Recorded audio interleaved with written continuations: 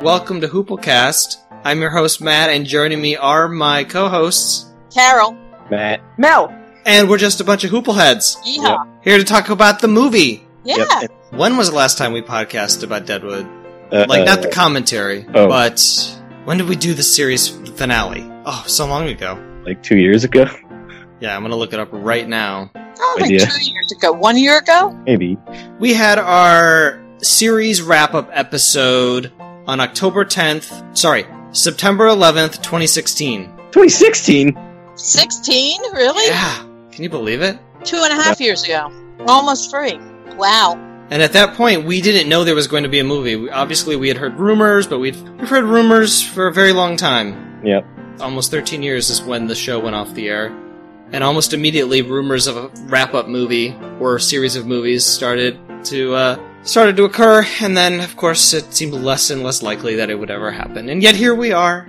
By some miracle. Someone at my work has told me that she has started watching Deadwood. And I want to tell her that now, when you get to the end, you have to wait 13 years to watch the movie like I did. Right. It always reminds me of when we were waiting for the first Star Trek movie. And watching Deadwood movie at the beginning, it again reminded me of that time. Because, of course, Star Trek, the original Star Trek went off the air. And then there was this period of time where it got more popular. And people wanted, something to bring back the series or whatever. And then they started saying, oh, you know what? We'll bring it back, but we'll bring it back with a different cast. We're going to recast Kirk and Spock and McCoy. And everybody was horrified. And then the movie happened, which seemed incredible and amazing at that. But you just didn't make movies out of TV shows back then. And it sucked, yeah. But if you look at the original movie and you think in terms of people having waited, I don't know what it was, 10 years or whatever, for it to come out, they do all these. I just sat there in the movie theater laughing because it was like, well, besides the fact there were other things happening, but laughing at the screen because they would have these loving shots of, every angle of the Enterprise and all of this, and it was just like, talk about fan service. It was, instead of having the guys in the shirts off, it was like loving pictures of the Enterprise from every angle. Enterprise porn. It was Star Trek porn. It really was. It was Enterprise porn. I wouldn't know anything about that. But then at the beginning of this, when they had the shot of Deadwood from up in the hills looking down on it, it was like, there it is, and then gave each person their entrance and kind of a close up and a little bit, there was definitely that fan service of, hey, you get a chance to see this character all by themselves for a while and just drink them in, it was the same kind of feeling. I know this sounds like an exaggeration and possibly sacrilegious, but it felt to me like a religious experience watching this movie. To be back in the company of these characters and in this world, to have new content after so long, it's like what I would imagine a Twin Peaks fan would feel getting ready to watch season 3 of Twin Peaks on Showtime. The better feeling as a Twin Peaks fan was when the missing pieces came out. Yes. Because that was 25-year-old footage that had never before been seen, and you're getting brand new footage, but everyone is as you remember them. So I can see that. Yeah. Yeah. And David Mills doesn't have his head way up his ass like David Lynch does. Yeah. Yeah. There may be an equivalent to that for this movie, because I've heard that there's at least 30 minutes of deleted content. Nice. For the movie? 30 minutes cut out of the movie. That makes sense. Now, for a long time, I wondered what this movie was going to be like, if it was going to pick up exactly where it left off, or would it be 13 years in the future? What would everybody look like? The town, I imagined, if it was in the future, would look completely different because it had burned down and several times. And so what was it going to look like? How would the passage of time be marked? And that's what I was most curious about, and that's what I said at the start of our commentary episode that I released a few weeks ago. There was a fire in 1879, September 26, 1879. A fire broke out at Star Bakery on Sherman Street, and it spread quickly to Jensen and Bliss's hardware store, where it met 8 kegs of gunpowder. Oh. And the explosions caused the fire to sweep quickly through the town, destroyed 300 buildings, leaving 2,000 homeless. Yikes. Estimated cost was, in today's dollars, somewhere between 45 and 55 million. Whoa. Wow. Obviously, they did not talk about the fire, reference the fire in the movie, Yeah, which I thought was a little odd. they never ran into a fire, apparently. Well, since it wasn't really a part of the story per se, they probably... I mean, it also would have taken place 10 years before. Wait a minute. So the movie takes place in 1889, Right. and the fire was 10 years prior in 1870. Right. So, And the series took place just before the fire, right? started in 1876. They had a Deadwood fire, but it only the only things that caught fire were Cy Tolliver and Robertson. No, Richardson. How dare you? yeah, it was the Great Deadwood Fire, and it was just 2 people went up in flames, well, and that's why they're not here. That's terrible that you said that, because of course here on this podcast we love Richardson. I know. Mhm. Cy, we didn't. But we had nothing against the actor. No. No. Was there any other actors missing? Major characters? Um, Not I think really. they got everyone. They got pretty much everyone. Unless you really needed to see Blazanoff again. Yeah, right. The theater people weren't there. Oh, They were gone by- right. were they gone by the end of season 3? Anyways. No. No. Mm-mm. They were still there. Oh. Because he was a friend of Hearst's. I mean, not a friend, but he'd gotten on Hearst's good side by his remedy for his back. Yeah. So he was kind of getting information out of him and stuff. I mean, he was sort of a double agent kind of thing. Theater didn't work out, I guess. Well, those theater people, they travel. To tell us about the fire, Moira. Oh. Deadwood in Ashes. The Black Hills Daily Times. Friday, September 26th, 1879. We told you so. It had been the burden of our kicking during the past 2 years. The entire business center of Deadwood is in smoldering ruins. From Pine Street in South Deadwood to Chinatown, the fire fiend has taken a bite, extending its jaws from up on the hill on the east of the gulch and up to Centennial Avenue on the west. Fireproofs melted like funeral pyres. The only improvements standing in the described burnt district are the bank vaults. All the printing offices were destroyed, totally and in part. The Pioneer is an absolute loss. Some of the material of the news office was deposited in the sluice and covered over, which will probably be saved.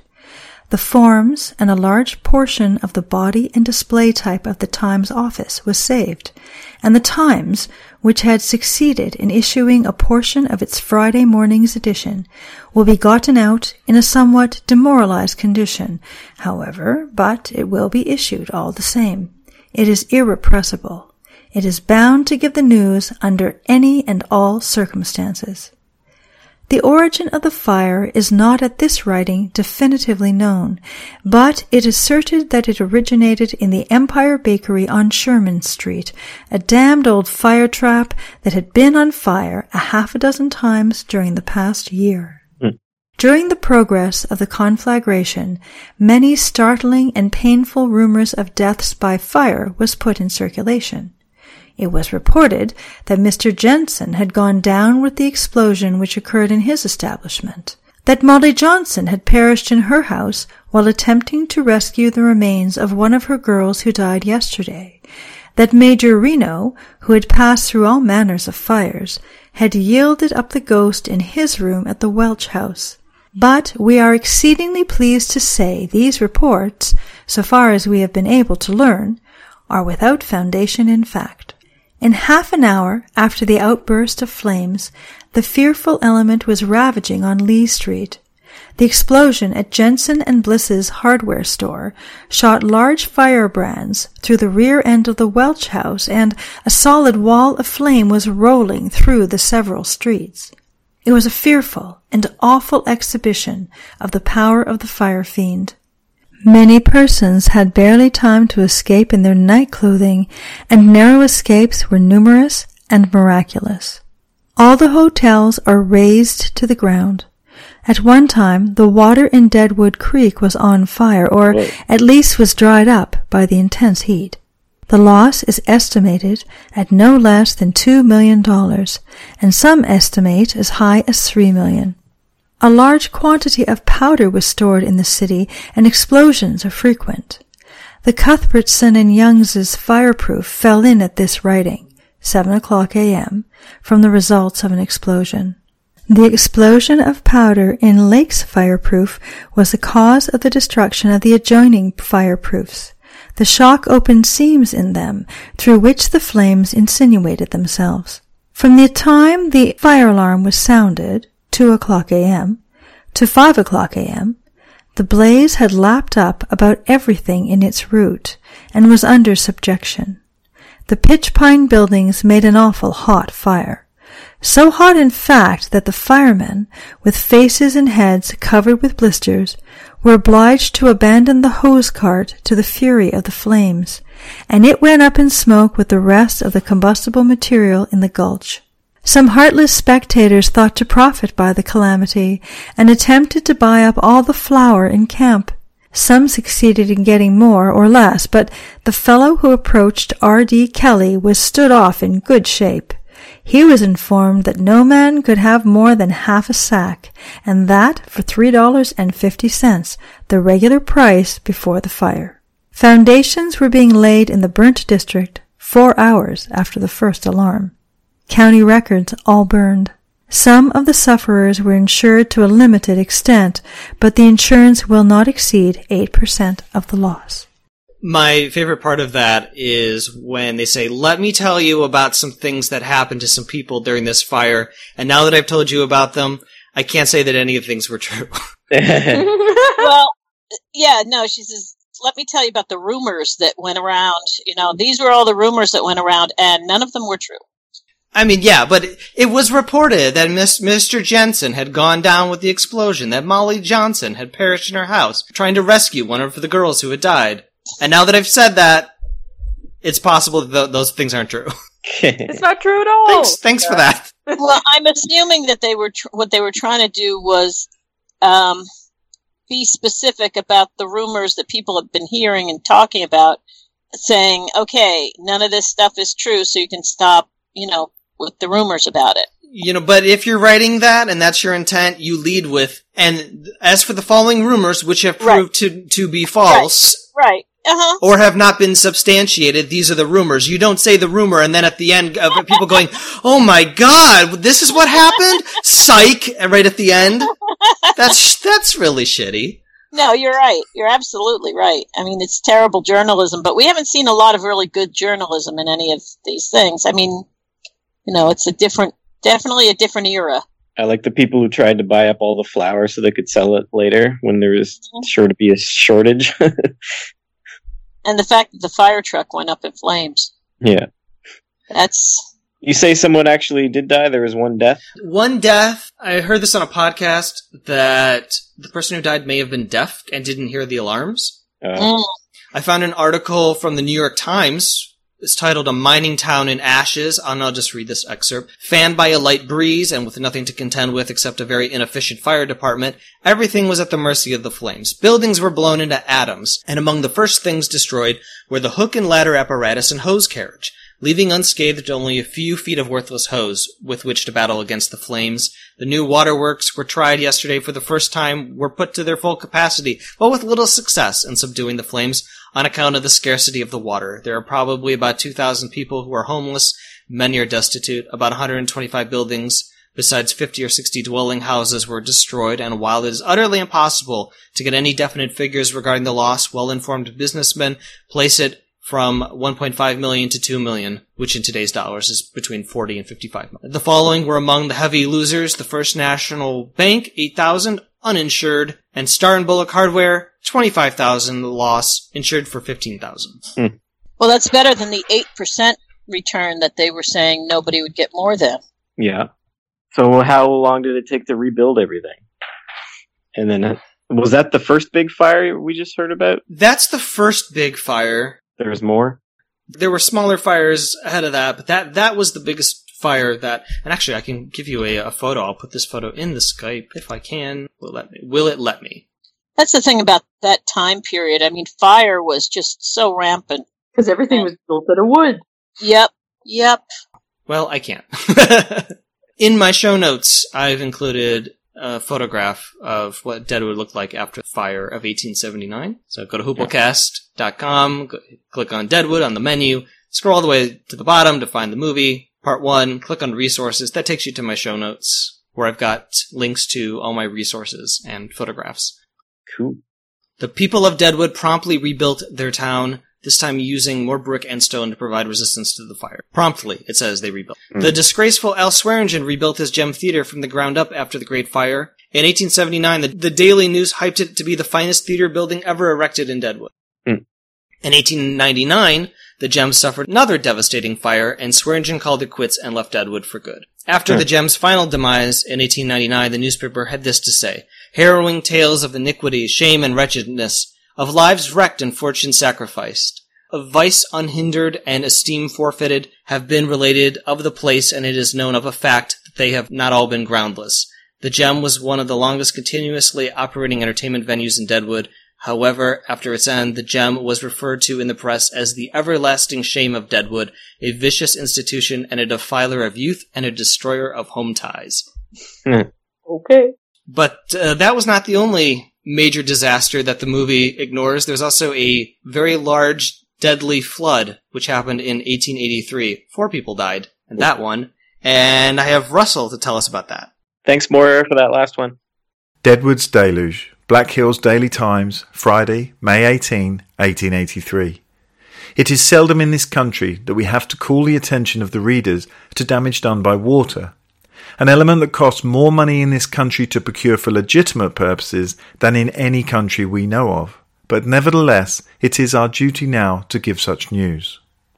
On Wednesday, about noon, the barometer took a downward tumble, and the knowing ones predicted a terrible storm, especially as it was going down. Yesterday afternoon it commenced raining, not of a violent in the States July kind, but a steady pouring down that increased in volume as age was obtained. The snow that had been lingering in the lap of spring on the mountain tops soon yielded to the softening embrace and came rushing down, in rivulets at first, then torrents. At 4 o'clock, Dan Ruthven telephoned from the 10-mile ranch at Whitewood that the snow was all leaving the mountains, and the water was higher by half than he had ever seen it, and for the citizens of Deadwood to prepare for a great flood that was coming. About this time the Lee Street Bridge began caving in, as did also Sam Cushman's building adjoining. The old Oyster Bay house on the opposite side began settling, and then the citizens commenced to realize that danger was imminent.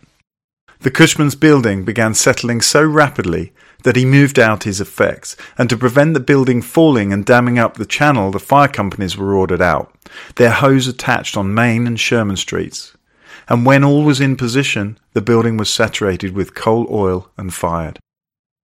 When the order was given for the firemen to attach their hose, a number of them started on a run across the sidewalk in front of the Oyster Bay building. In an instant the sidewalk fell with James Northey, engineer of the Homestake Hoisting Works, and Will Warner, son of the proprietor of the Times. At that point the water was not less than 12 feet deep, and running with the velocity of a cannonball, through and under the bridge and between the innumerable posts that were planted everywhere in the creek. Hundreds of men witnessed their engulfment, and 100 hearts ceased to beat. It seemed that no man could pass through the maelstrom and live. But in a few moments they came up behind the bridge, swimming like ducks, and were soon on terra firma. The Oyster Bay building was soon ablaze all over, and the firemen had all they could do, raining as it was, to prevent other buildings from catching. In due course of time it succumbed, and in the twinkling of an eye it sank into the stream and disappeared. During all this time the street was thronged with a dense crowd, each anxious to see what was going on, and, by their numbers, greatly retarding the work of the firemen. Tom Manning, fearing that there was a flood coming, removed his horses and carriages and his other traps from his livery stable and took them to a place of safety. The female seminaries that were so numerously located in that part of the city were found in a state of great confusion, The male friends of the lady students were on hand in force, removing their effects. Here a man with a trunk, there a half dozen toting away a piano, through water waist deep, and here a maiden all forlorn, in accents loud and bitter, piteously exclaiming, "Where is my man? My trunk, oh my trunk!" At 10 p.m, William Henley of Gayville telephoned the Times that within an hour Blacktill Creek had increased in volume fourfold, and only just beginning to raise, all of the bridges gone, the roadbed fearfully cut up, and John Allen's dam washed out. Tom Manning's 2-story livery stable then turned over, standing at an angle of 45 degrees, creaking and groaning as though in labour, and at last, with one grand effort, tumbled into the stream, a mass of splinters. Hurrying around to Lee Street, we found the Oyster Bay building in the same fix, and at one mighty effort brought forth food for the flood. The torrent was irresistible, and swallowed up everything that came within its greedy maw. The old hook and ladder house on Sherman Street that stood on stilts above the creek was burned down, and as the torch was applied, Ben Garr was accidentally knocked into the seething flood above the buildings. No one who saw him fall ever expected to see his lifeless remains, but, strange as it may seem, with the tenacity that is born of desperation, he made a brave fight for his family and his life, and he came ashore opposite the North Western Stage Company's barn with a badly confused head and exhausted body. At 11 o'clock, the water increasing, the building of S.F. Jacoby on Sherman Street was undermined and came down with a crash. The debris coming in contact with Butler's building on Lee Street carried that with it, and in a few moments nothing was left of either building. The bridges across the creek at Pine and Deadwood Streets both went out at about the same time, and by this all communication was cut off between the two parts of the city. There were many incidents that should become historical, but our lack of space unfortunately prevents us from mentioning them. We have space, however, to mention that Sam Cushman, with a spirit that has always actuated him, when seeing that his building, if left standing, would endanger the whole city, requested the mayor give orders that it should be burned. Frank Ikes was also unfortunate enough to be standing near the bank of the stream when it caved in, and, to be patriotic, he went in with it, and would have drowned had not a coloured man at great risk rescued him. We might mention in connection with these incidents that many important personages got wet inside by ringing in when heroes were treating and outside, when they became so officious that the firemen had to turn the hose on them in self-protection. To conclude, the mayor, marshal, and members of the different fire companies are entitled to the highest praise for their indefatigable and untiring efforts to save the property of our citizens. And as an adieu, we will say the water is still rising, and the end is not yet. The latest. At 120, the building on Lee Street, owned by Hank Beeman and lately occupied by Sagnio as a restaurant, fell and was carried off by the flood. This leaves but one building, the saloon, on the corner of Lee and Herman Streets. Kid and Ben's building is in evident danger. Forbes' barn, referred to above, has quit, and Gilman's toll house was in such imminent danger that appeals for help were made to friends on this side who promptly responded to the call. At 2 o'clock, when going to press, Deadwood Street was being cut away at a fearful rate, the current making for the Vienna Bakery on Lee Street. The water seemed to come from Deadwood Gulch and was increasing in volume all the time. Very latest. At 3 o'clock a.m, the danger was so imminent that the fire bell was rang to call persons to the rescue. So, from what I understand from this article is that we don't have enough room to mention everything. And then they proceeded to mention everything. Right. What was the part where they turned fire hoses on people? So, from what I understand is that they intentionally burnt buildings to collapse them so that they wouldn't get, to sort of create dams, I guess, to block Kinda like when they pre-burn a forest to stop a forest fire. I'm not sure that's it. I said something about it. They'd be in danger, so I'm wondering if maybe if it fell like later or something. I'm not sure, but I mean the way they were talking, it says it would be dangerous if it survived, so he had him burn it. Yeah, either way, it's going to be a bunch of rubble getting swept away, even if it's burnt rubble. I don't know. Yeah, I'm not sure. I guess it's less. But, I mean, if it survived and then it collapsed after the flood is over? Maybe. I don't know.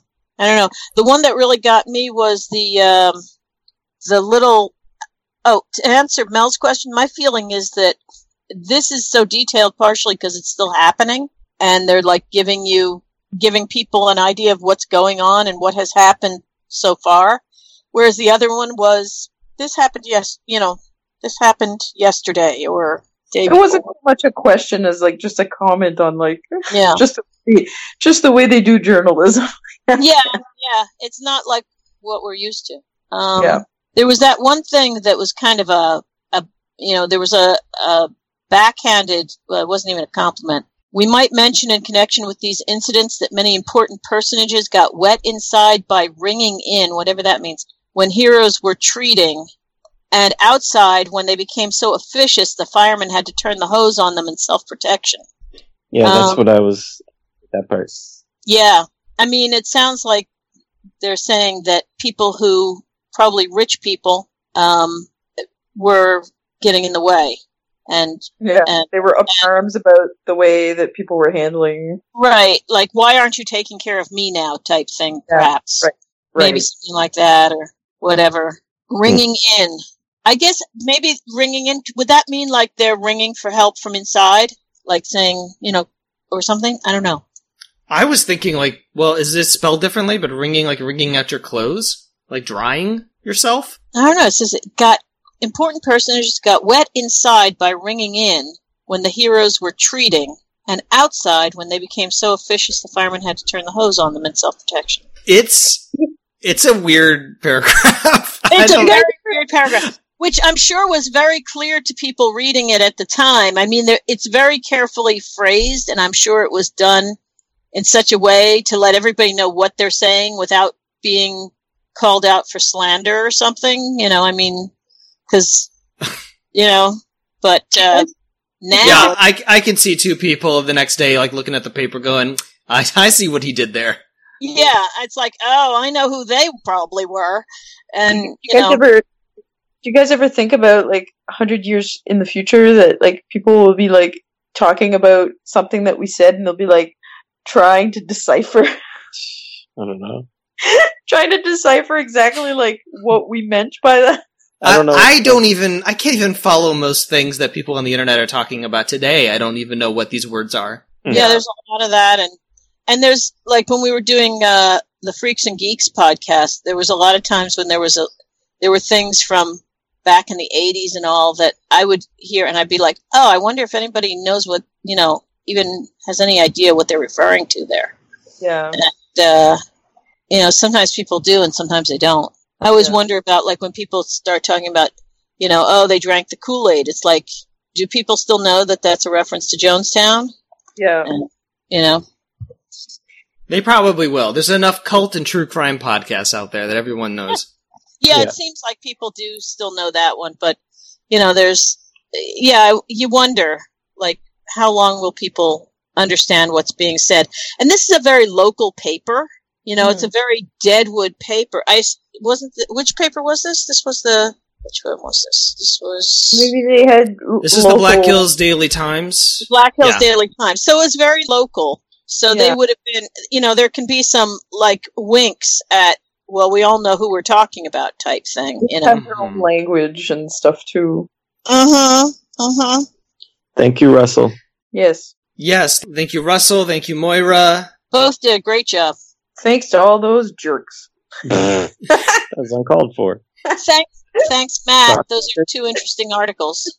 Oh, you're welcome. I found a website called newspapers.com, which is owned by Ancestry that I never heard of this website before. But I got a free trial, but I don't know how much it costs per month, but allows you to search old newspapers. That is You cool. can narrow it down by newspaper or by area, by year. Search in a keyword, it pulls up all the full articles, the images, as much as they have in their archive, which is a lot. Really, really cool website. I wish I had that when I started this podcast. I wouldn't have paid the Deadwood Library what I paid them to pull articles for me. Although that was a good way to actually find some surprises of things that I was not intending to get that article, but it was on the back of another one that I had wanted. Yeah.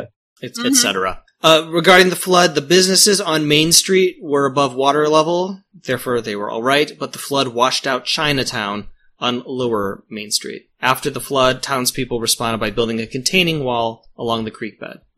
So that's just 2 natural disasters that happened in the 10 years that the show was off the air. You can just have to imagine those things happening. Let's talk about what actually happened in the movie.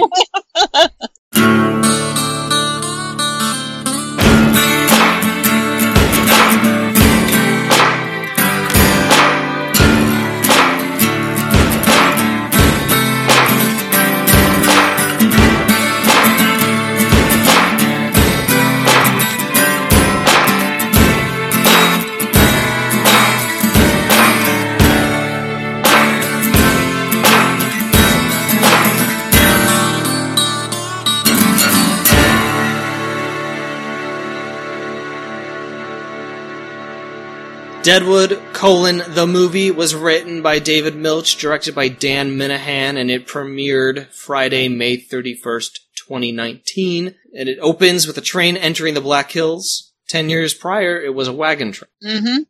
So immediately we know that we're in the future! And we get a call back to the pilot with Jane, drunk then, she's drunk now, and she delivers the movie's first soliloquy. She says, "Before eyes closed, for good and all, I'd once again see my Joni Stubbs, show her a sign of loving regret from Calamity Jane to her darling, and to at the grave of Wild Bill. Oof, I've a left cheek ass blisters for percolating son of a bitch." She says it much better than I could. Yes. She also talks about farts. The whole thing with, before that, with the train rushing at you, and then, like on the commentary, I had said, the horse is gone. And of course, that seems like, especially with Hearst later on talking about modernity coming in and all of that, it definitely seems like a theme of the show. The train replacing the horse I think they were making an allusion to the that movie there, that the silent movie that came out with the train rushing at people, and they were like, freaked out. Yeah, I'm not sure when that one came out. The Edison's. I jumped off the couch when I first watched that scene in this movie. I was like, "Oh, train! It's coming right at me." Well, you've always been a little behind the times, Matt. Yeah, I have. I believe that was 1896. That sounds right. This is 1889. Yeah. Bit of an anachronistic train, because the first passenger train to Deadwood did not arrive until a year later, 1890. Oh. Oops. Ghost train. Yeah. Well, it was a special train. Alma hired it. Yeah. Now, there was a train that went between Deadwood and the town of Lead to connect the various mines. That did exist in 1888. It was built. But the passenger service along that line wasn't provided until 1902. So even though there was a train, you couldn't be on it unless you were, like, I don't know, in the cargo hold. Yeah. With the coal or whatever. Alma got a private train. Oh, they just tacked that on there? Maybe. She had some money. She let those two killers on it. Well, they would actually, people would actually hire a private train, as in the locomotive and the whole thing. So maybe they did add a passenger car onto that just for a few people? No, it looked like a train station. It looked, when they arrived by train, they were at a train station. That was a passenger train. And that should not have existed for another year. Yeah, movie ruined. The Fremont, Elkhorn, and Missouri Valley Railroad. Yeah, it was a mistake. I hate this movie now. It's not a mistake. No, it was... History is a lie agreed upon.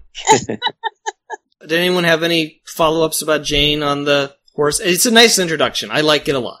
Yeah, it's nice to talk about. Yeah, we're gonna have to talk about what's going on with their relationship. Mm-hmm. Joni and Jane? Yeah, but we can talk about it a bit later. Okay. Yeah, I think it's a really good example of what we were saying before, that it really it was the first one of the characters to say, okay, here's Jane, here's her situation. She's still drunk, she's still in love with Joni, they've obviously been separated, she's coming back to Deadwood, just like we're coming back to Deadwood, and, so it was a nice nice intro that gave us all the information we need in a pleasant way. Yes, 10 years later. Thank you, Jane. Mm-hmm. Although they do slap the year up when we go into the town, and in front of the Grand Central Hotel, men are erecting a platform for the South Dakota statehood celebration. Which was... statehood was November 2nd. Does that mean the state is becoming a state, or they're becoming part of that state? The state's becoming a state. Okay, so it didn't exist before that. No, I've got trivia about that, too. There were always more people in the southern part of the Dakota Territory, which grew from about 10,000 in 1870 to about over 98,000 in 1880. By that point, according to the U.S. Census, northern Dakota was home to about 37,000 people. That meant that southern Dakota had the population necessary to join as a state on its own years before the northern part of the state did. The South thought the North was not reputable, too much controlled by wild folks, cattle ranchers, fur traders, and too frequently the site of conflict with the indigenous population. Many attempts to form an independent state failed, as the federal response was you either do it as one large state, Dakota, or you wait until you have enough people on both sides to be two separate states. On November 2nd, 1889, President Benjamin Harrison signed the papers to admit North and South Dakota as two separate states, and though North Dakota is generally considered to be the 39th state to South Dakota's 40th state, it's actually unclear which was admitted first, because apparently the president shuffled the paperwork to sign them blindly. What? And that's why there's two Dakotas. So if they came in at the same time into the states, why did there have to be two Dakotas? Don't ask follow-up questions, but I don't have the information. Well, but from what Matt just said, it sounds like they didn't like each other. Oh, and yeah, they didn't. The South looked down on the North. And there was a brief time when South Dakota was like, hey, just call us Dakota and call them something else. But North Dakota was, no. We don't want to lose that identity. We're Dakota too. Yeah. South Dakota's like, we're Dakota, and up there's Garbage Town. The great state of Garbage Town. I think it was actually in running to be the state of Lincoln. Oh. AKA Garbage Town. So North Dakota was almost Lincoln? I think that's what it said here in this Time magazine article. Okay. So it's interesting. Mm-hmm. It says here, South Dakota wanted to simply be called Dakota, then the northern half would become either the territory of Pembina, which is a community right on the Canadian border, or else they thought we could be called the territory and ultimately state of Lincoln, as in the president. But Dakota had already become a trademark of sorts, a source of quality products, like California raisins or Florida orange juice, and neither side wanted to give it up. I see. They should have just combined. I wonder if there's still, like, to this day, animosity between the two states. Nobody knows. None of us know. We don't know. I have no idea. Are you from North Dakota or South Dakota? Write in, listener, and tell us. Do you hate those people? Or do your relatives hate those people? We need to know. Does it still smell like garbage in North Dakota? I believe North Dakota is... I've been reading a lot about their economy being really excellent lately. Oh. Yeah, a lot of people moving there. Problem is the winters. Tell us more. Yeah. Those are rough winters in the Midwest there. I tried to find a photo of the Grand Central Hotel from a screenshot from the show, because I remember it being made of wood, and then in the movie it's brick. I know George Hearst took a sledgehammer to the balcony at some point. Right. And or created his own balcony. Yeah. Yeah. And then walked out onto the roof. Yeah. So I'm guessing at some point in the last 10 years, it was after he bought the hotel, he remodeled it. Yeah. Yeah. It's a beautiful looking building. Mm-hmm. The guys out front, when they're putting up the platform, there's one guy with a real chalky white face. Did you guys notice this guy? No. Was he a ghost? I wonder if he's a burn victim. Ah. Oh. That would be interesting if they had added people with, deep scarring and stuff just to kind of show that the town burnt down. I'm gonna put his face in the Skype. You see this guy?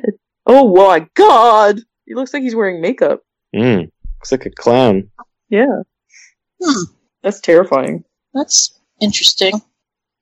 The production designer said that Deadwood was growing so quickly and our characters had matured, so we wanted to show the town's progress. We researched the look of the town and found that it was extremely cluttered with new signs, advertisements, and poles everywhere for the new electricity. Modernity had hit Deadwood, and you could see the growth clearly. It was also important for the original Deadwood audience to recognize the old town, so we made sure that we kept many of the important original aspects of the town's first design elements intact, to honor the actors and the audience. So did none of the old set existed anymore? Well, it was still filmed at the same ranch that it was filmed at before, but I imagine that buildings go up and down.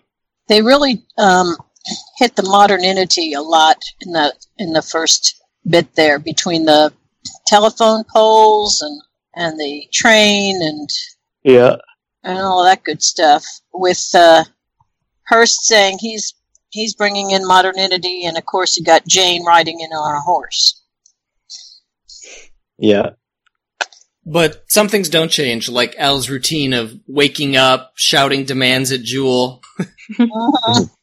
Doc pays him a visit, and this is when we learn that he being Al, has liver problems, and the doc's recommendation is to forbear from spirits. Yep. Good luck with that. Cirrhosis, anyone? But the doc's doing well. Last we saw him, he was like coughing constantly, and didn't seem healthy. Nope.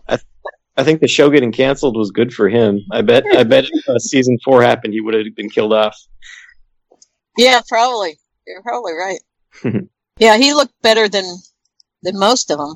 And there's a lot of people with a death wish in this show. Oh, for sure. At that train platform, Charlie greets Alma and Sophia. Those men who rudely walk between Charlie and Alma are Hearst's men, and those are the men who will later kill Charlie.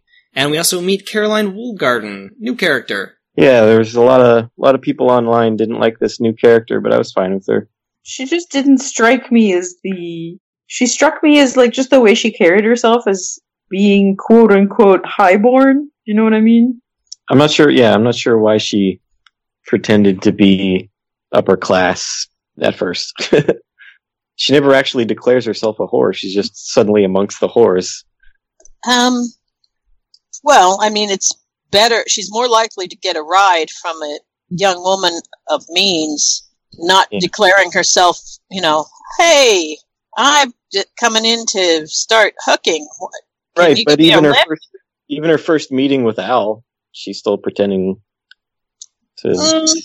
Maybe she just hadn't committed to the role yet. No, I got the idea that she was setting herself up as pretty high priced. If you go into a brothel and you say you want to rent a room to the guy who runs it, you're pretty well saying exactly who you are. But she was setting herself up as someone who was in charge of herself and knew what she was doing. And how does it work? How does it work when you work in a brothel? Do you actually have to rent out your space and then do your work there? Is it kind of like you're renting out your office? I would guess that it's different depending on where you are and what time, what time period you're talking about and stuff. I don't really know. That's how it works at the gym. Yeah, I mean, I think it depends on the place and the, I don't know. Well, it seemed like at the Bella Union, where the women are more, well, I guess the appeal there is that they're cleaner, a little more posh. I'm surprised she didn't go there first. But they were just kind of lounging around, playing cards, in Johnny's bed. Either not enough customers or too many whores. Well, it's the middle of the day, too. A little top-heavy with whores. I felt First like, world problems. Yeah. I felt like maybe Joni was taking in all these like women because she was like, because wouldn't Joni be the type to kind of protect all these women anyways? Do you know what I mean? Mm-hmm. Also, Joni, when the boss is away, the mice just do whatever they damn well please. Right. And sounds like Joni, it's like, oh, the boss is upstairs. I don't know what she's doing. And it looks like Joni was pretty much out. She was not paying that much attention to business. And the sign on the on that place. It was like still a temporary sign. It was like, just a cloth. Like, did Sai? Like a canvas. Did they even mention what happened to Sai? No, they didn't. They didn't talk about Sai. I guess there was a line about him, and it was cut. Okay, he's just like recently out of the picture because the sign that says it's her place is pretty new. Does it still say Chicago Style Girls? Are you looking at it right now? I don't remember. Deep dish ladies. Here's another fun excerpt from this interview with Maria Caso, the production designer. During the series, I found out from the Deadwood Museum supervisor that they called the brothels cat houses because each girl owned a cat to help her deal with her depression and drug use. I was told that each brothel had hundreds of cats inside. So I asked David Milch and Greg Feinberg if they liked the idea of having cats in the brothels. They said yes, but told me we could only afford one cat. Oh, did we see a cat? No! Guys, this show could have been improved like 100 times by having like cats in every scene. Right? If They're hard to wrangle, though. Yeah, apparently cat wrangling is pretty awful, but that would have made up for Richardson not being there. Yeah. Hundreds of cats. He blew up into hundreds of cats. Yes! Love it. And if you thought that the name Caroline Woolgarden sounded made up, the actress's name is Jade Pettyjohn. Oh, there you go. And that's not the same actress who played Sophia in the series, by the way. Yeah, I didn't think so. What if Richardson was just a big pile of cats the entire time? Matt, you can't let this go, can you? No. The Bullock clan is getting ready for the statehood festivities. Seth and Martha, they have 2 daughters and a son, which tracks with reality that Seth and Martha in real life, they had 3 kids. Margaret, a.k.a. Madge, Florence, and Stanley. Aww. But did Stanley ever become anything? An adult male at some point. He didn't get trampled by a horse. No, Seth and Martha did look after their orphan nephew for a time, so I'm going to assume that is where the inspiration for William came from. Partially. Which is weird that they made no reference in this movie to William. Right. Well, it's been 10 years. It's the past. They've moved on. Yeah. They got replacements. They got newer, improved models. Yeah. At the statehood celebration, Mayor E.B. Farnham introduces the visiting senator from California, George Hurst. Do you guys find that George Hurst hasn't really aged a day? Like, I find he still looks the same. Yeah. Pretty much. Right? I find that he's the least aged out of all of the actors. I don't know, Jane wasn't very different. Jane looked the same, too. Yeah. Jane looked the same. Yeah. I would have thought Alma looked the same, except they did that flashback. Yeah. But no, she looked very close. Yeah. If it hadn't been for the flashback, it would have. Seth is looking rough. Though he looked better near the end of the movie. You know what? They probably make them up a bit, too, to kind of make them look older. Yeah. Yeah, I wouldn't be at all surprised. Because, I mean, they were living a hard life. Right. It's like, yeah, whenever you look at pictures of people back then, they always look to be so much older than you think they would be. Like, I was looking at colorized pictures today, and you guys know that famous picture of that mother during the Dust Bowl? She's holding her child. Yeah. Yeah, she was only 32 when that picture was taken, and if you look at that picture, like, her face is really lined. Just, like, really, she looks much older than 32. Mm. I mean, yeah, she was combination of the weather. Yeah. She would have been out in that the sun and the wind. Right. All the time. Right.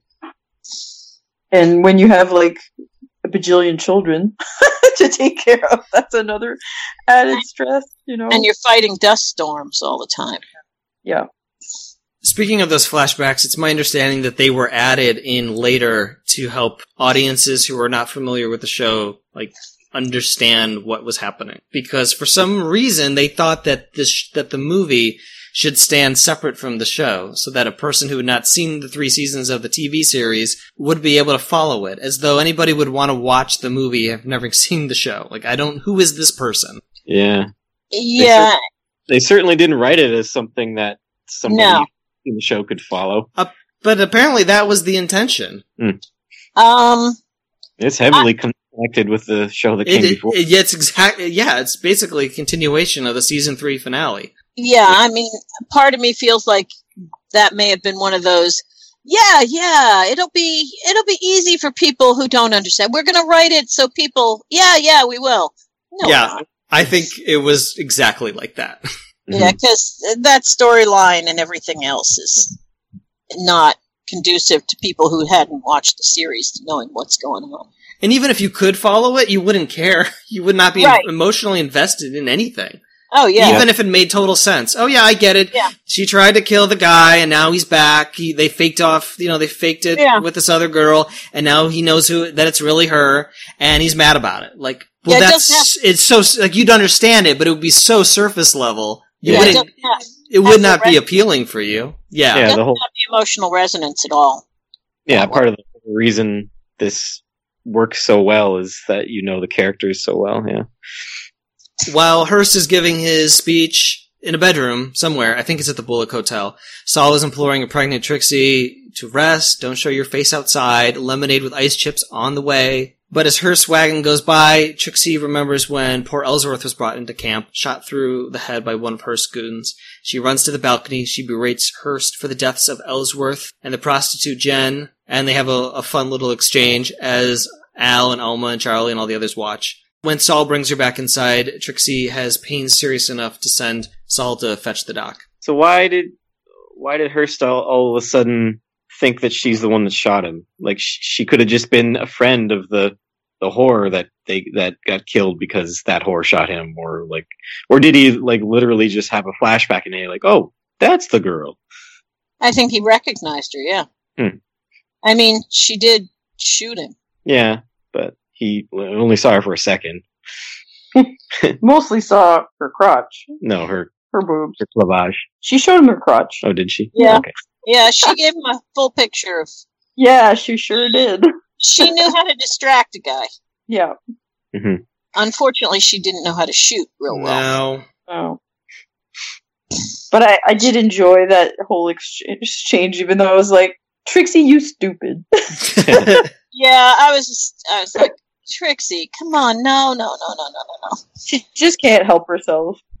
Well, everybody, but you blame her, really? Like, she's... Everybody feels helpless in the face of George Hearst, usually. Right. You can't do much to him, and that frustrates everyone. Yeah. I do blame her for it, though I do realize that she also has hormones, like, going nuts. Yes. And a lot of it has to do with her guilt over Jen. Yeah. But getting herself killed is not going to help Jen. It's just going to make Jen's death a totally useless exercise. Yeah. You know, it was stupid. But it's just like speaking up for people, you know, like it's such a hard thing, especially when you're fighting against people who have a lot of power. Mm-hmm. It's almost useless unless, as we see later on, the whole town kind of gangs up eventually. Then it's a little bit, you know, a little bit more manageable. But yeah, it's definitely her personality.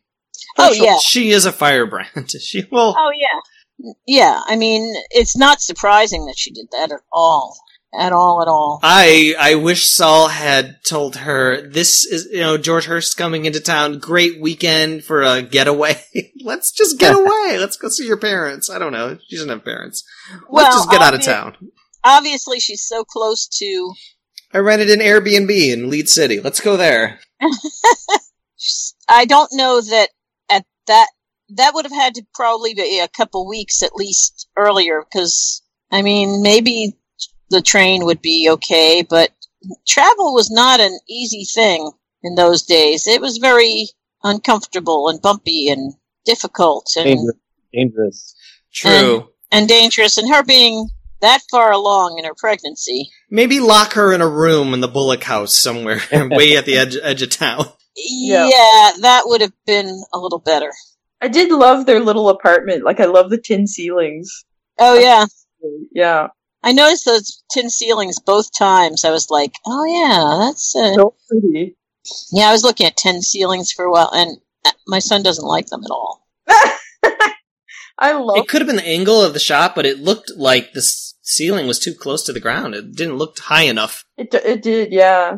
For having it, usually, because I think usually in older buildings, the ceilings were always quite high.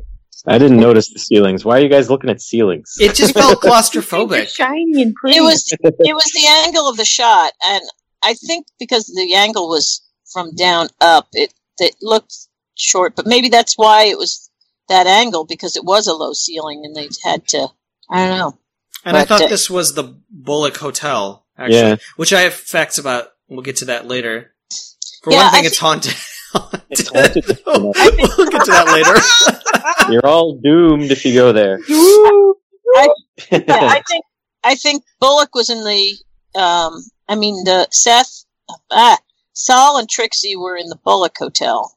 Yeah. It was, I don't think Hearst was in the Bullock Hotel. I doubt that he would ever set foot in the he was in his own hotel. He bought Evie's hotel. Yeah, exactly. At one point, somebody said something about him being in the Bullock Hotel. That was Saul and Trixie. Yeah. Let's go over to the Grand Central Hotel because we get a reunion between Seth and Alma. Yes, we do. Oh, no. Sorry, no. She's not over there. That's where she's was for the first 3 seasons. She's at the Bullock Hotel because later Seth is like, thanks, Charlie, for recommending that my former lover be installed in my hotel. And he's like, yeah whatever. Yeah. No, they go to his hotel, which is very nice. Mm-hmm. Yeah. In fact, I could just give you my facts right now. All right. About that hotel. Okay. So Seth and Saul's hardware store was destroyed in the Great Fire of 1879, or at least it was greatly damaged. It was rebuilt with wood. A brick warehouse was built behind the store. In 1894, the business was destroyed by another fire, and then rather than rebuilding it for a third incarnation, Seth decided to construct a hotel. Whoa. Hauling in native pink and white sandstone from Andrews Quarry in Boulder Canyon, the work of building the Italianate-style hotel began. When it was complete, it boasted a restaurant that could seat 100 people and offered such delicacies as pheasant and lobster. The large lobby featured red velvet carpeting, brass chandeliers, oak trim, and a Steinway grand piano. Upstairs, the 63 rooms were furnished with oak dressers and brass beds. Each floor had a bathroom, and a library, and a parlor were located off the balcony. In no time at all, the hotel was the most sought-after luxury hotel of its time. In 1900, a small building that adjoined the hotel in the south was obtained by Bullock, which served as the gentleman's bar. The cost was over $1 million in today's money. It had steam heat and indoor plumbing. Wow. Seth Bullock died in the hotel on September 23rd, 1919, at the age of 70, and he haunts the hotel today! He's very concerned about 1993. Yes.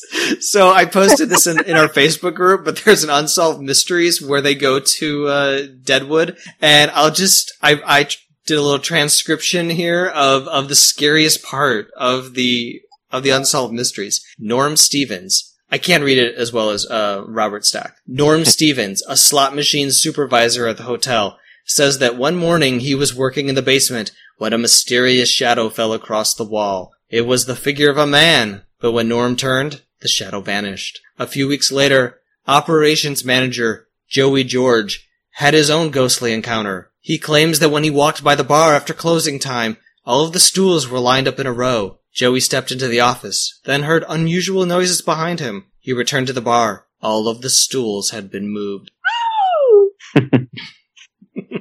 And there's a hilarious scene where a psychic from England named Sandy Bullock plays telephone with a ghost Native American and Ghost Seth Bullock. I don't know why Ghost Seth Bullock couldn't tell this other guy, the psychic himself. He had to go through an intermediary, a ghost Native American. It was very strange. It's very funny. I just kind of wanted the Native American guy to kind of fuck up what Seth Bullock had told him so that he could, and that's probably why he got the year 1993. That's why the prediction's not right, guys. Yeah.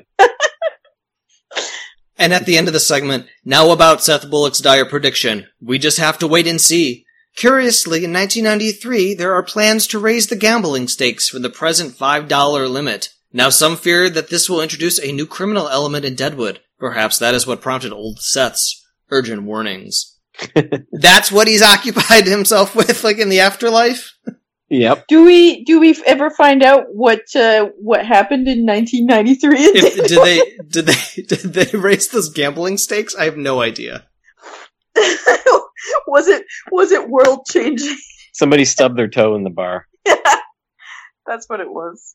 If when I visit Deadwood, I'm definitely staying at the Willow Cove. Yeah. Now, Keeping my eye out on those bar stools. Are you gonna bring your ghost finding apparatuses? Your ESP readings? It's actually a hotel from the future because just like the train, this hotel wasn't built until later. It wasn't built until 1894. there you go. And the movie's 1889, so... Who was it that owned the Fairmont? The Fairmont. Hotel? I don't know. Didn't we mention the Fairmont? No? No. Okay, never mind. I'm looking at a map of Deadwood, and it's cat-a-cornered, the historic Fairmont Hotel, and I thought I remembered hearing it in the movie or something. I've lost track of who owns what hotel, what the name is, who owns which hotel, but it's cat-a-cornered from the Bullock Hotel. So it's kind of where the gem would be? There's a cornucopia of hotels in Deadwood, so it's easy to get confused. Yeah. So, Anyway, Seth visits Alma as she's unpacking, and they have some sexy flashbacks. And I was like, yeah, I am all about this. I love me some Salma. I wonder if they experienced those flashbacks in unison together. They had a mind meld. Yeah. But that's about all the sexy times we get. So, well, there's a little bit of, in the dance, the end. Yeah, a little bit. Not enough. There. Yeah, I'm not saying I want him to completely throw Martha off a cliff and run away with Alma, but if he did, I would be in favor of it. Yeah, I would. I am saying that. You're a bad person, Matt. Terrible. Just bad. Poor Alma's going to be a widow for all time. Well, you don't know what's been going on with her in San Francisco or wherever she was. Yeah, she's probably got several suitors. She's a rich widow. I mean, people were pretty obvious about their gold digging back then. I'm sure there have been guys trying to get a hold of her for a long time.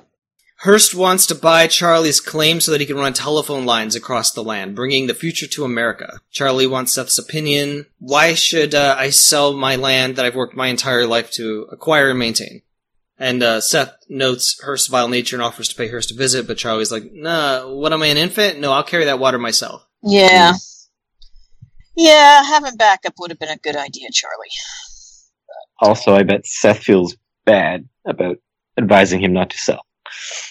Oh, yeah. I have no doubt. Yep. I mean, they mention his foul nature at the same time that they're, it's like, that was kind of confusing to me. It's like, why? This guy's horrible. This guy kills people when he doesn't get his way. Yeah. So you're advising him to keep a hold of his land while at the same time saying, hey, remember, he does kill people. Yeah. It's maybe they expected that he wouldn't do that now that he's a senator. Maybe. They thought he had much more to lose at this point. Yeah, well, and he didn't know at that point that he'd been threatening Al over Trixie. Right. Putting aside Hearst's murderous nature and the way that he is so self-absorbed and can never concede a point, an obvious compromise would be for Charlie to say, I want to keep my land, but I'll let you put your telephone poles on it. Right. Yeah, that would have been, that's like it's a compromise. It's a more modern way of looking at it. And, I mean, Charlie could have even proposed, okay, you, pay me money, $100 a month or something, whatever, for 10 years, a contract. You can run your stuff and use the land, but I get to keep it under my name, and then I don't feel like I'm selling out what I worked my entire life for, but you get really what you want, so that's the fine compromise. But of course, he's not, I know that Hearst is not that kind of person, he doesn't think like that. It's I want it, it's mine, give it to me. Yeah. Yeah, also, I'm sure he had other ideas for what he wanted to do on that land, besides run telephone poles across it. But, yeah, you're absolutely right. I kept thinking right away. Just all you need is a right away across the property for the telephone poles, and it seems like a deal should be able to be reached. But then again, it's Hearst that we're talking about. Caroline Woolgarden introduces herself to Al Swearingen. She's come to rent one of his many fine rooms. But their conversation is cut short by the arrival of Hearst, who is angry at being made to look incompetent this morning in the thoroughfare. And Al dimly recalls when Hearst was shot by a nameless whore. And this is when Hearst says, I know about your whole whore switcheroo, but I'll let any other deception and any counteraction, I'll put all of that aside if you just back my purchase of Charlie's land. What's he mean back his purchase? Like convince Charlie Utter to sell the land to me, and then we'll just ignore this whole whore shooting me, you covering it up thing. Yeah, he didn't really wait for Al to give him an answer on that. Yeah, didn't want to stick around. No time. Well, I mean, he approached Charlie Utter and then shot him for saying no, instead of letting Al try and convince him or anything else. I mean, it was just very... Charlie stood up to him. Yeah, Charlie said some things to him, so he probably just... took it personal. Yeah, wanted him dead. Such a sensitive little fellow, that Hearst. Snowflake. Doc and Aunt Lou are assisting with the birth of Trixie and Saul's baby, little Joshua Starr. Yeah. I was so happy to see Aunt Lou. Yeah. I remember in commentary, you just about flipped. But I like Aunt Lou, the historical Aunt Lou, more than the show Aunt Lou. And we talked a lot about her in our series wrap-up episode, Goodbye and Fuck You. But she, former slave, goes to Deadwood, becomes a ranch owner, famous cook, did so much, accomplished so much. Real delight seeing her again. She doesn't have much to do this movie. Yeah. Do you think she stuck around in Deadwood, or did she leave with Hearst and come back? Because they don't have any scenes together, which I think is like a missed opportunity. If she had stuck around in Deadwood, what would she say 10 years later to George Hearst? Right. Feels like a missed opportunity. I assume she stuck around in Deadwood because she kind of separated from him anyway, hadn't she? She felt like he had murdered her son Odell. Right. That's what, yeah. And so I would assume that she would not go with him. Also, historically, she's got stuff that she did in Deadwood, so didn't she? Don't remember all of the details. There's so many cool people that historically had really fascinating, lives and stories. They make up stuff for sometimes using people's names, and often it's not nearly as good a story as the one that really happened. I always find that amazing. Why did they do that? In 1883, she had opened an establishment called the Rustic Hotel in Sawpit Gulch. She sold the hotel 2 years later and purchased a ranch between Sundance and Beulah, Wyoming. There she raised horses and cattle for 20 years. Okay, so she left Deadwood. Yeah. So she was just visiting and happened to be around when Trixie was giving birth. She came back for the statehood celebration. Yeah, whoopee. Anyway, Trixie gives birth. It goes well.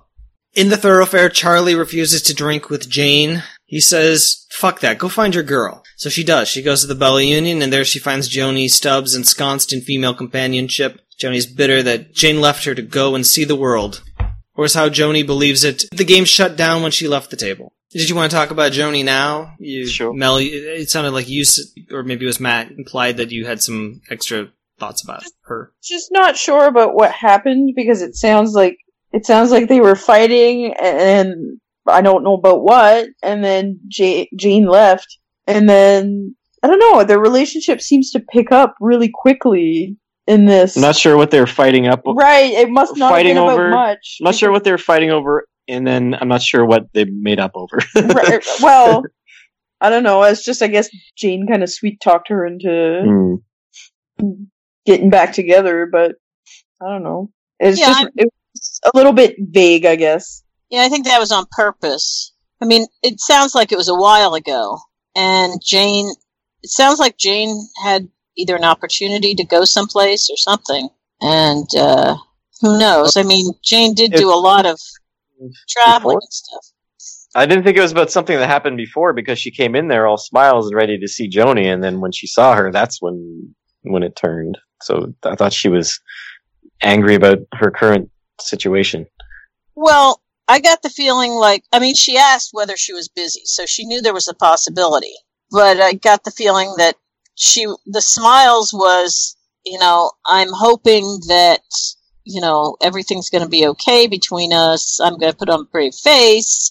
That's how I interpreted it. And then here she was in bed with a couple different people, which she was still willing to okay.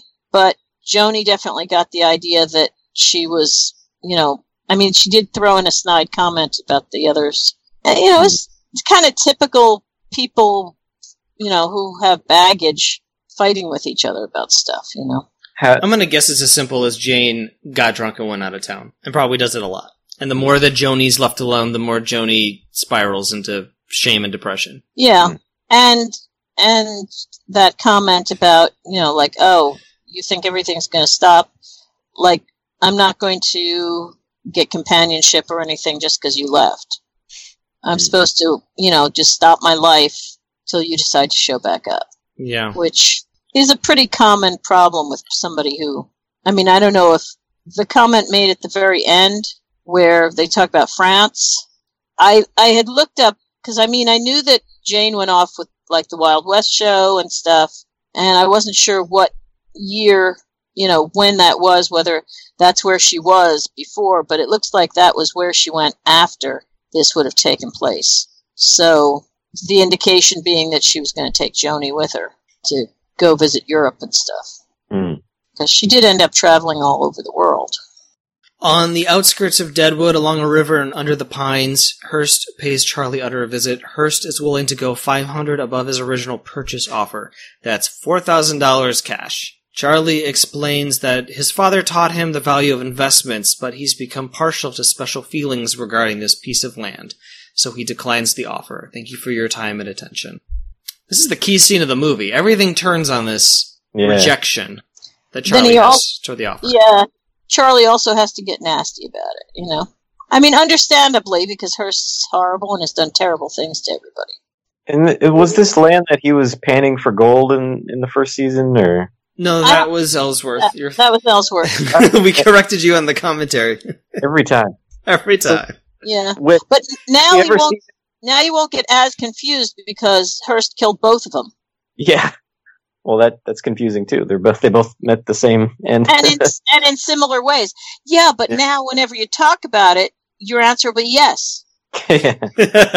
So, as long as we talk about panning for gold. Yeah. Did we ever see him purchase land or anything in the original series? And if so, what did he use the land for? No, I don't remember that. I know he started his postal business. Yeah, I remember that. That was in town. I don't know what this land was about. He doesn't seem to be using it for anything. Well, he was talking about, when he gets older, that's what Seth Bullock was saying, something about him when he gets older working it. So I guess this was like his retirement plan. Yeah, I guess. To, go live out there and work it for whatever working it would mean in that particular case. And in Charlie's defense, he didn't get nasty until Hearst got nasty. I will read this exchange. Okay. Hearst says, "My experience over time has come to be customarily, I am he who starts a negotiation. Names its finish, too." Right. To which Charlie says, "Maybe getting motherfucked this morning in a thoroughfare by a woman in the bargain has somewhat got your back up. Yeah. Not the accolade you look for out your return to fucking camp." Yeah. Snap. And Hearst says, "Proffering that assessment, sir, is hardly your proper bailiwick. Far as that, I went and proffered it any fucking way." Yeah. He said thank you. You know what? I thought about it. My daddy said it's a good investment, but, I've realized that I've come to be partial to this land, so I'm gonna keep it. But thank you for your time and attention. Right. And Hearst just has to keep on going. Right. Because he's determined that it's going to be his way or no way at all. That is Hearst. I love how the camera pushes in on Hearst and moves around his head, sort of focusing on him. You can really see how his thoughts are just roiling and how he's like menacing. He's not moving. He's perfectly still, but like within internal, like he's on fire. Like, yeah. I love the camera work. It's really cool. It's so simple, but it's dynamic. Also, I liked, speaking of the camera work, I liked when they first showed Hearst, one of the first Hearst shots, they showed him through the photo lens upside down. I thought that was really clever. Mm. And I liked when the banner was coming down, like after the whole ceremony, and it was just falling in the mud. I thought that was really telling too. Mm. I wondered if that the banner going in the puddle was like a callback to an earlier shot in the series, or if that's just something I've seen in something else. I don't know. Having that shot at that point and really bringing it through also set up the later thing after the wedding when Hearst is in handcuffs and he says, "Smile, Mr. Hearst," and takes a picture of him in handcuffs. Yeah. That sets it up that, you aren't saying, since when did they have, photography? Because you really pointed out the guy, the old-fashioned photography that they had at the time. Mm. And reminded that this guy is everywhere. He's like Peter Parker. He's the precursor to what we have now. During the exchange between Hearst and Charlie, you could see men in the background removing timber from some kind of conveyance. They're erecting the telephone poles. Yeah. I love how, like, he's, like, so confident that this is gonna happen, that he's just, like, right at that limit, like, of, like, he waited that long. Yeah, he's not even waiting. He's just erecting telephone poles and, like, oh, yeah, like, I'll just, like, I know I'm gonna get this land, so I'm just gonna, like, sit around and wait till I get it.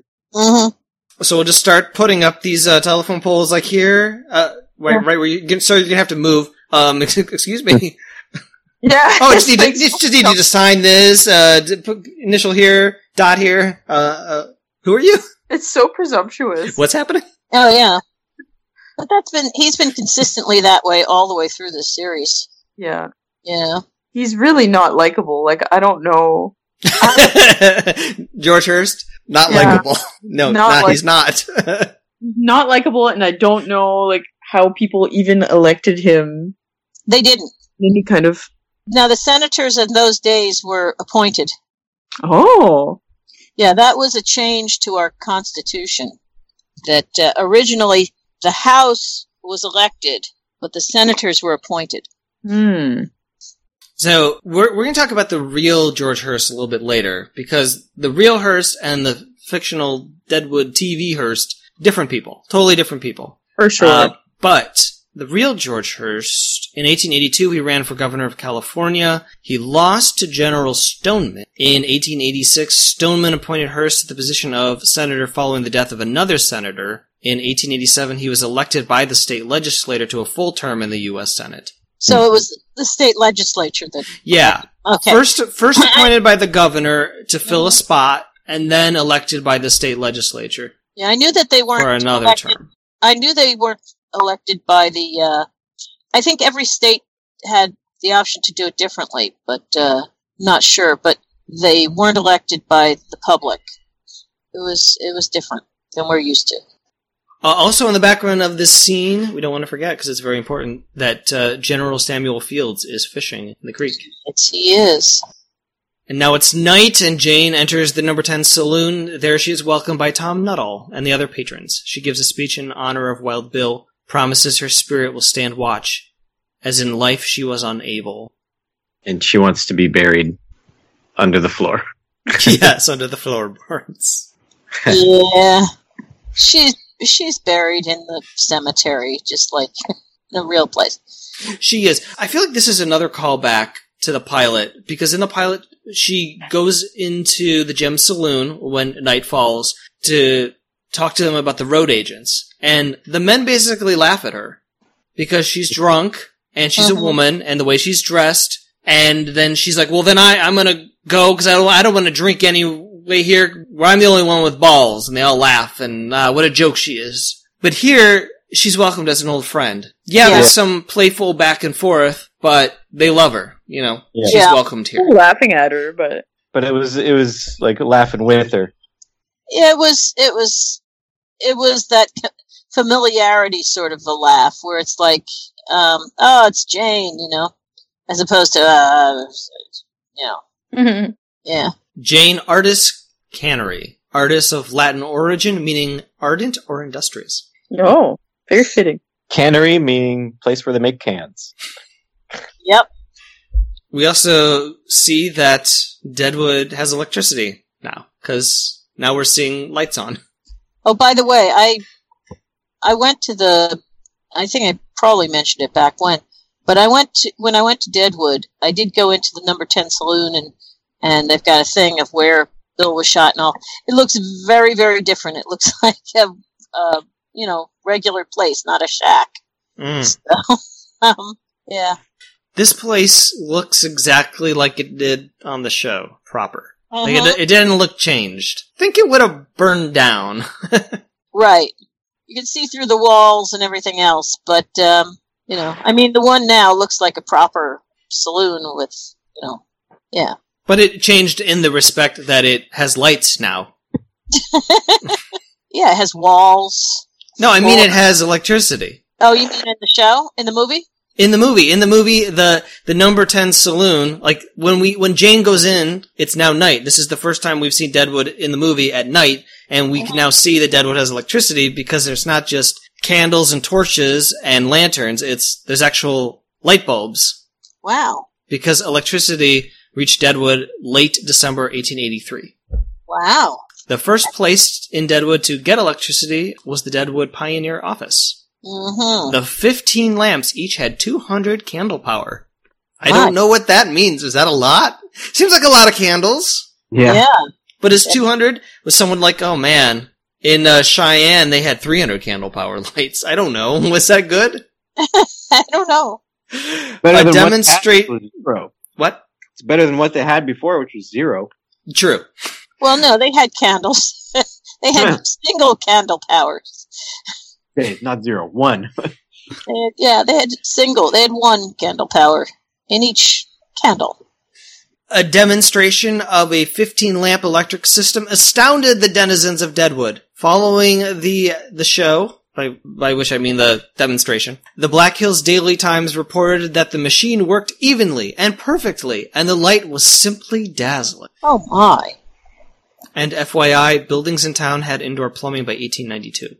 They were quite the up-and-comers. They really were. They got the train very late, but they got electricity, plumbing, and the telephone pretty early. And I've got fun facts about the telephone later. Okay. Wu has brought his grandson to Al's office. Al has a job for little Wu, delivered a letter to Trixie at the Bullock Star Hotel. The boy inquires as to payment. Payment is upon return and job completion. And Wu has brought some tea for Al for his liver ailments. What a delightful young chap.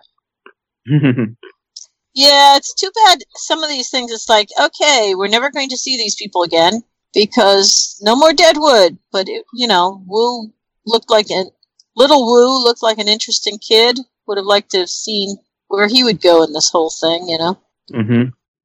I didn't even know Wu had any kids at all. He's got a grandson. He had a son or a daughter. Who knew? Don't know anything about Wu, really. Well, I mean, the thing is that they might have been back in China while Wu is, here making his fortune and stuff. It was really common. It was very hard to get for the Chinese to come over because we had all those lovely racist laws. The kid didn't have any kind of an accent though, so I assumed that he had been there for a while. He might have. Yeah, I assumed he grew up in Deadwood. Yeah, well, he sounded very American, very first generation. Yeah, but he also looked like he was less than 10, so it's been 10 years. Yep. Actually, it's been 13, hasn't it? 12? Well, 10 years in Showtime, 13 years in real time. So it's been 10 years. The kid looks like he's less than 10. Keona Young, who plays Wu, has the best voice in real life. I listened to an interview with him, and he's got like this almost southern voice, like he could voice a cowboy in Red Dead Redemption or something. Like it's so silky smooth and lovely. Nice. It's a real shame that he couldn't use his real voice on this show, because he's great. I really enjoyed listening to him. That's cool. Ever seen him on anything else? I mean, I probably have, but nothing to my memory. I should see if he's been in anything where he would get to talk in his real voice versus having to do some accent, you know. Yeah. Because he was in like 5 episodes of True Blood. But what kind of accent did he put on playing Hiro Takahashi? Right. Right? So. Okay, so he was playing Japanese in that one. Yeah. But his real American accent is really good. Anyway. And I wanted to nominate Wu for Best Dressed. I just want to say that. I know we don't do that on this podcast. We don't steal every segment from Calavici Fashion Cast, but if we did a Best Dressed, I would nominate Wu. And I love how Wu reminds his grandson to tip his hat to Al as a show of respect. Yeah. Because he likes that the kid asks for money, like the kid's like very enterprising, but before you leave the office, make sure you be respectful to Al. Tip your hat. Yeah. And then Al bows way too low, which I thought was interesting. Isn't it like a sign of respect, though? The lower you bow? Yeah, bowing that low to a kid, I mean, seemed a little weird. Get a fat head. I thought that was a nice gesture, though. Yeah. Oh yeah, no, bowing was a nice gesture. I just thought, I was like, okay, it's a nice gesture, but it's like really low. I like Al and Wu's friendship is still around, and he seems to have come over just to give him tea. Yeah. So that's all that happens. Yep. Yeah, pretty much. And Wu wasn't originally in the first draft of the movie, so the way that the actor tells it is that he said to David Milch, David, I don't need to be in the movie, but I would really love it if I could just be on set one of the days that you're filming so I can just say hi to everybody. And David Milch was like, dude, I'm in your corner. Like, I just haven't written it yet. Like, I'll write you in. I'll figure it out. Don't worry about it. I got your back.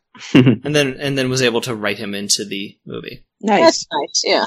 I mean, it establishes Wu being there so that when the general is kidnapped, the fact that he's, there's a commotion and the Chinese are telling him, over here.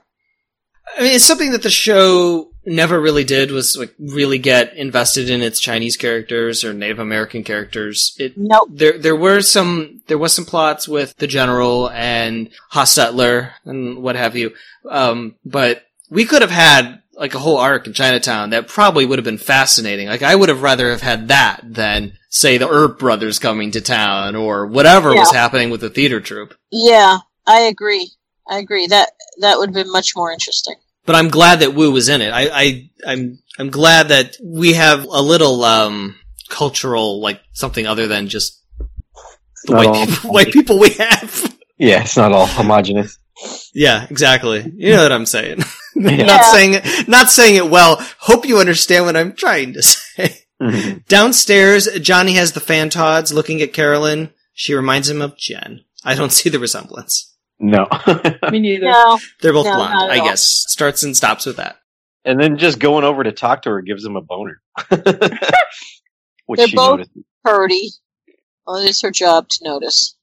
What I like is that Jen keeps being brought up, that she is a constant reminder for Trixie and Al and Johnny. Like, they all think about her. It's not like she was just the plot point at the end of the season. Yeah.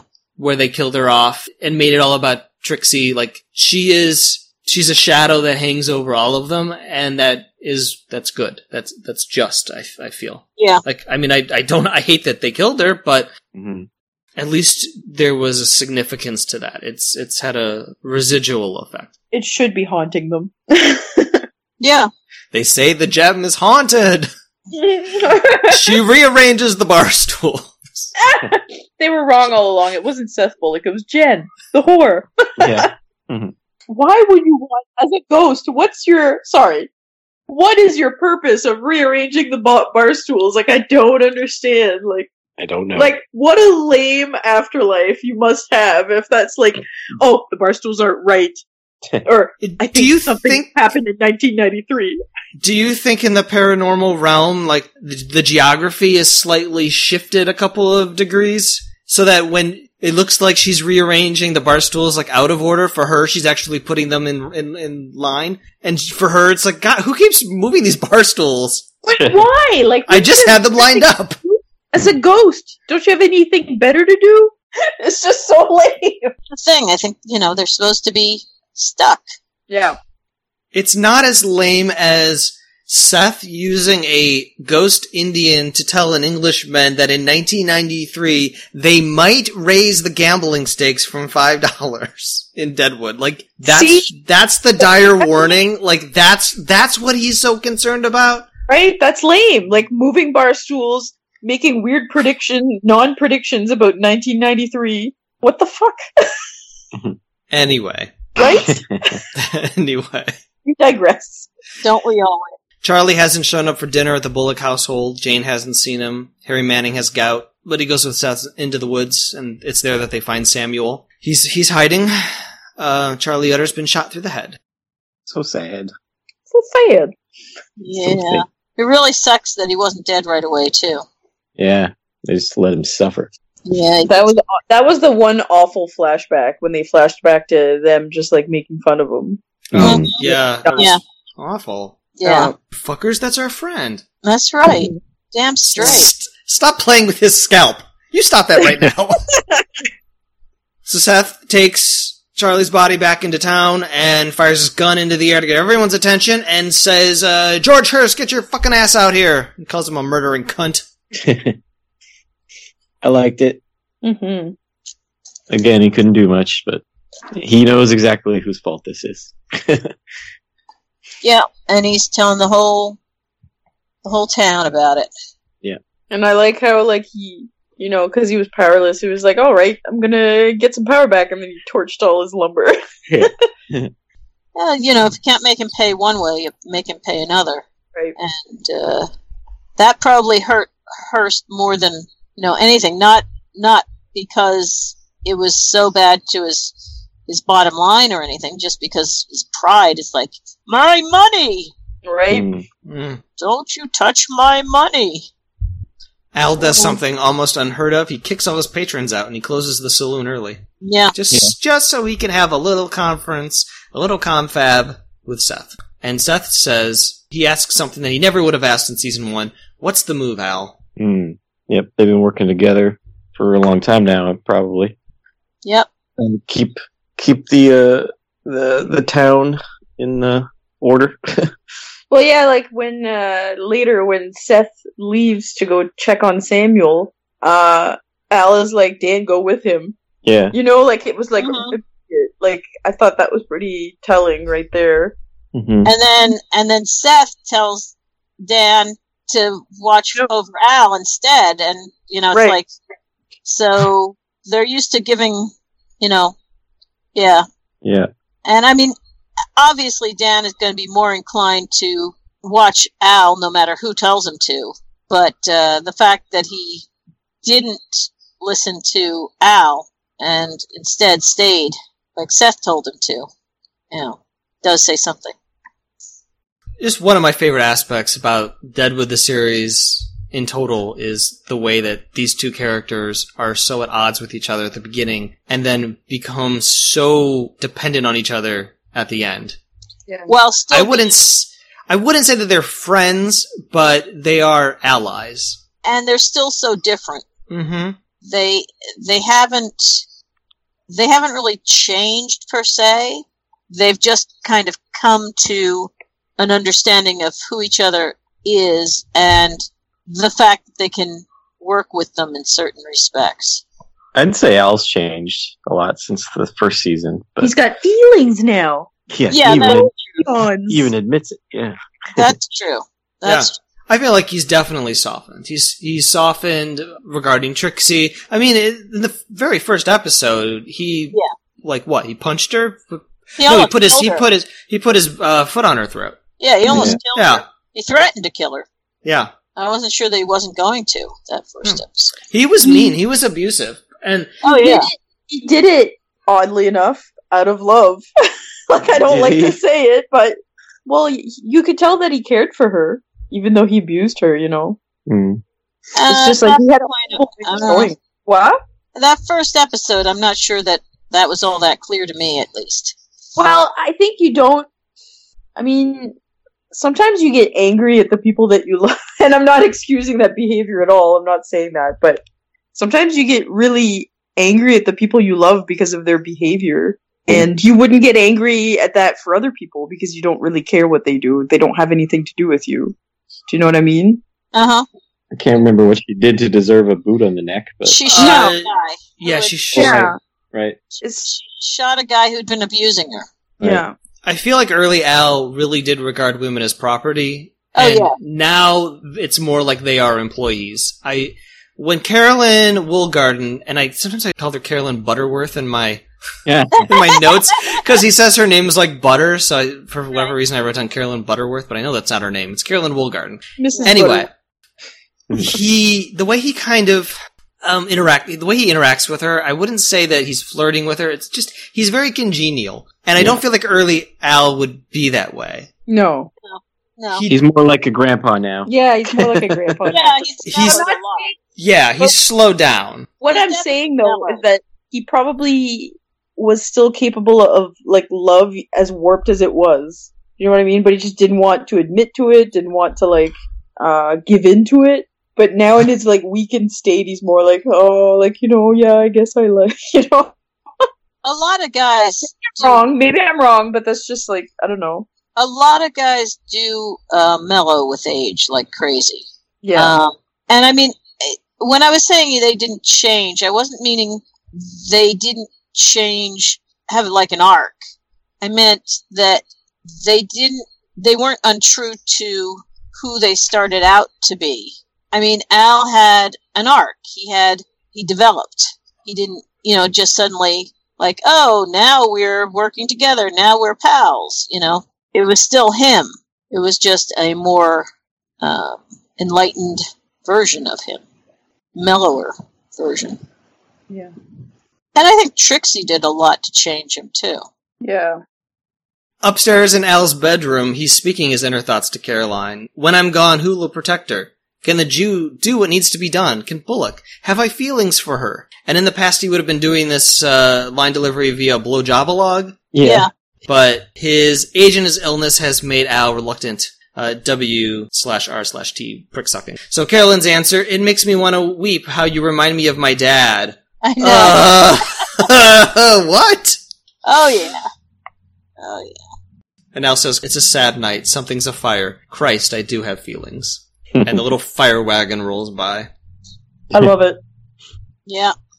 Yeah. She's like, do you want a monologue while I suck your prick? And he's like, I told you no. Yeah. I just want to cuddle. Yeah. And I love... No, go ahead. No, go on. I love these little quick edits between Trixie and Carolyn. Yeah. When Trixie in the past sits on Al's bed, you see Caroline sitting down, and then when Al brings Caroline closer to his chest, you see this quick edit of him doing the same thing to Trixie all those years ago. Yeah. It's so subtle, but really, it's just really wonderful. It's adorbs. Yeah, when we were doing the commentary, the question came up of what was Caroline's function? And I think once looking at it again, we realized, oh, okay, Caroline's function was to be that person that Al talks to about this stuff, while also being another young pretty face, a new pretty face that, gotta have one of those. Yeah. But that, and then at the end, her walking with Sophia, and after Trixie had made her kind of think about whether she really wanted to be a whore. I feel like Carolyn has more function than Sophia does. Because I don't know anything about Sophia as a young adult. Right. I know all about her past, but as an adult now, what is her personality? What are her interests? What are her life goals? I don't know anything about her, and she doesn't have anything to do. She was always kind of a cipher. I mean, she was never, first it was because she didn't speak any English and all of that, but she was always kind of didn't have a lot to do. I wonder if there are some deleted scenes with her. I would like, in the version in my head, I see that Sophia met Caroline at the train station and has somehow, decided that she's going to not let Caroline become a whore. Like, she's like, perhaps her mother Alma taught her, women's lib or something, and she's, really going to insert herself. But she doesn't do any of that. They twirl in the snow at the end, but they don't have any other scenes together. It feels like there should be a scene there. Just the ones at the train station.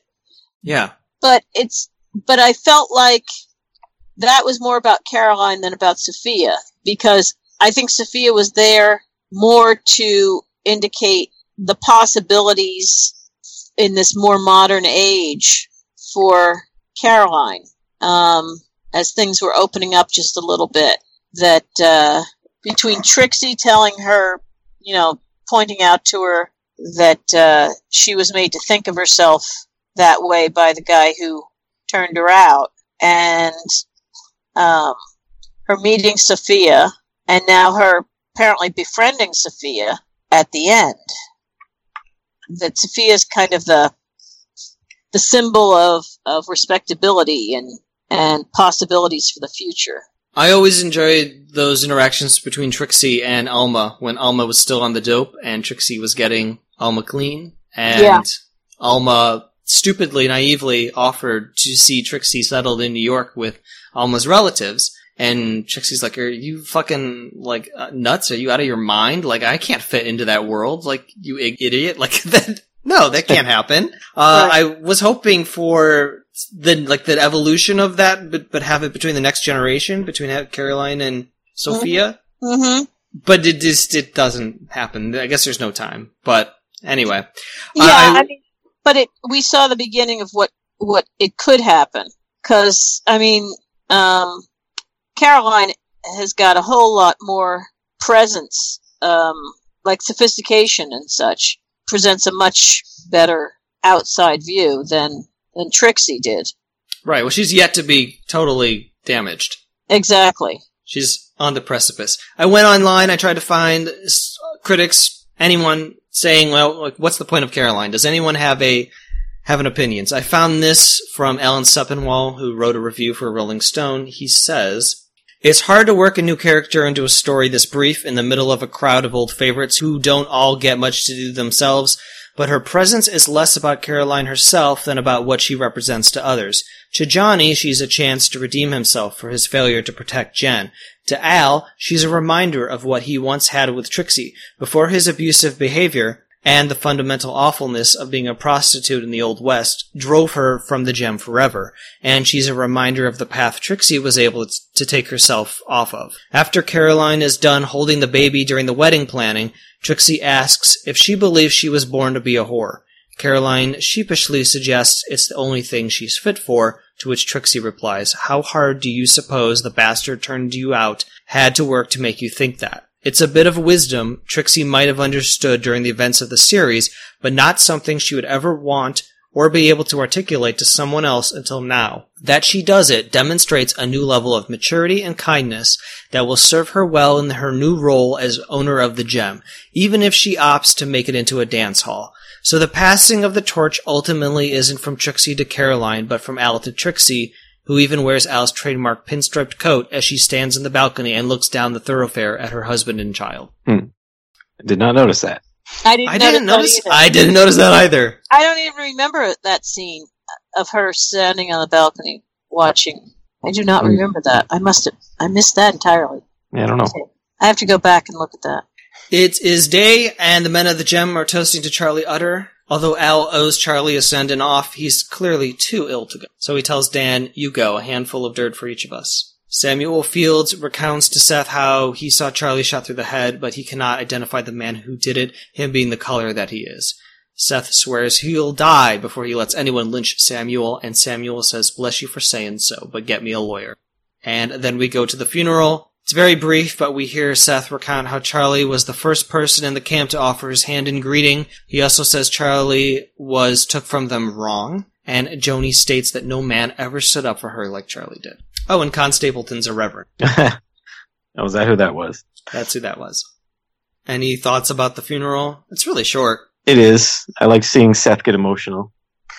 Gets emotional a couple times in this movie. Yeah, I think they were trying to, bring back our own memories and stuff. And I'm glad they did not put a flashback in when, Seth was saying that. Because if you saw the original, then it was like, oh yeah, I remember that, Yeah, I don't really remember who the first person was that welcomed them to camp. I think he came. There was I thought it was the Reverend, but I didn't go back and verify that. That it felt wrong to fact check Seth. Seth said a really nice thing. I didn't want to go back and be like, no, actually it wasn't Charlie. It was somebody else. Well, I think Charlie was the first one that he had. No, I think it was Charlie because there was some kind of altercation. And I think Charlie came up to him and asked him about boots or something. I don't remember. Little, passing the time kind of discussion, and then having to do with whatever the altercation was, and then something about boots or something like that, or his prices or something. I don't remember exactly. Charlie's murder was just the thing to get Joni out of bed and sober and decent, because Jane's crying. And Joni goes up to her and takes her by the hand and leads her to the funeral. She's like, it's time to send him off, or whatever she says. I don't remember. Yeah. But it's sweet. And yeah. They've kind of patched things up. I guess it does sometimes take, something awful like this to put things in perspective. And it must have put something in perspective for Joni to sort of whatever shit we were going through, it's just not important. Let's just jump to the reconciliation phase of the relationship, and I'll take you by the hand, and let's go say goodbye to our friend. It's very sweet. It's very nice. The Irishman and the Swayze go into the Grand Central Hotel. They walk right past poor E.B. This sends him scampering up the stairs into secret passageways, wherefrom he can spy on his guests. We hear Hearst admit to paying for a professional level of execution. He's also aware of a witness in the custody of the marshal, the dark-complected fellow. If the complication is taken care of, the men will earn $50 additional. And I said it in the commentary, but I don't like the robe that Hearst is wearing, so I nominated him for worst dressed. It was really ugly. So ugly. I don't know, it seemed okay. So, wait, Hearst owns this hotel, right? Didn't he buy this hotel from E.B. Farnham? Yeah. So one would assume that Hearst knows that, paid for its renovations, even though he wasn't there. I'm surprised that, the construction people didn't tell Hearst, hey boss, this E.B. guy, he says he wants secret passageways, put into your hotel. Is that cool? He was in the room, he was in the room next to Hearst's room. Oh, it seemed like he was crawling, But yeah, there was definitely, it was between the walls and stuff. Yeah. But, it could have been done for some kind of particular purpose, the electric and the plumbing and all of that stuff. And there were some odd passages and stuff in some of the old buildings. There was some weird stuff that went on, and E.B. could have gotten people to do it without letting. I'm sure Hearst really didn't care very much. I was just about to say, I'm going to excuse it away as Hearst doesn't care. He just assumes E.B.'s listening to all of his conversations. He doesn't care. Well, he probably thinks E.B.'s too weak-willed to do anything about it. I think he probably just doesn't care about the hotel. I mean, he left Deadwood. He owns a hotel. He owns multiple other things. Is the hotel paying its way? It's paying its way. Fine. Yeah. Whatever. I don't know. I mean, he would let that go, but he doesn't let other things go. I don't know. Well, if it was brought to his attention, that's one thing. But I'm not sure that he would be I'm sure E.B. has the line on all the people who work on the hotel and everything else, and make sure that everything, kickbacks and everything else is I just don't think Hearst. I think it would be really small potatoes for Hearst to care much, as long as the hotel isn't in the red. So Hearst dispatches EB to place a telephone call to Lead weekly shipments of lumber until further notice. Did he actually have to pee? What's that? Did he actually have to pee? He didn't go pee that we saw. He was like dancing around. Or he just wanted to leave. Who knows? He probably did have to pee. I'm gonna say he did, and he went and he did. He probably did. We didn't need the scene. We didn't need to see him do it. We really didn't. He's such a weird guy. He's always been a weird, squirrely little man. Yeah, exactly. So, it was great, though. It's great to hear Hearst just prattle on and suddenly be like, what are you doing? Yeah. I'm not going to say it because it might be my quote. Yeah. President Rutherford B. Hayes' administration installed the first telephone in the White House in 1878, followed by a telephone exchange at New Haven, Connecticut. Western Union opened the first larger city exchange in San Francisco, California, but the first telephone exchange in a territory was activated in Deadwood in March 1878. There you go. The launch of the telephone service did not pass without appropriate fanfare. The Deadwood Pioneer reported that the town celebrated the new technology with a large bonfire, gathering, and a grand ball at the Grand Central Hotel. Telephone calls between Deadwood and Lead, 10 miles apart, cost 50 cents. 25 cents less expensive and a whole lot faster than a stagecoach ride between the two. And it was because of the telephone that the citizens of Deadwood were able to be alerted in time for the approaching flood of 1883, possibly saving lives. Oh, excellent. That's good. I like how EB did not want to line up for the telephone with all the riffraff. Why is the telephone so popular, I wonder? Who are they all calling? Well, that's always like the old joke, right? When there's like two telephones, like who is there to call? Yeah. Yeah, but they would do things like they would put them, like in the lobby of a rooming house, and then everybody would have to use the same phone. So if or you'd call the neighbor, down the way, and then that neighbor would have to, send somebody to get you. It was, did all kinds of stuff like that back then. It's just new tech, and people are all about new tech, and they just want to try it out. Like, it doesn't matter if you don't have anyone to call; you just want to do it. It's like, sure. when you get a VR headset, and just because you buy like every game, because just like you want to see what it's like. Yeah, it's true. EB didn't want to use the telephone, but once he was using it, he was very amazed. Yeah, it was cute the way they did that. But then he did have the mental capacity to realize that when he was saying a comment to himself, he should cover up the little mouthpiece. Mm-hmm.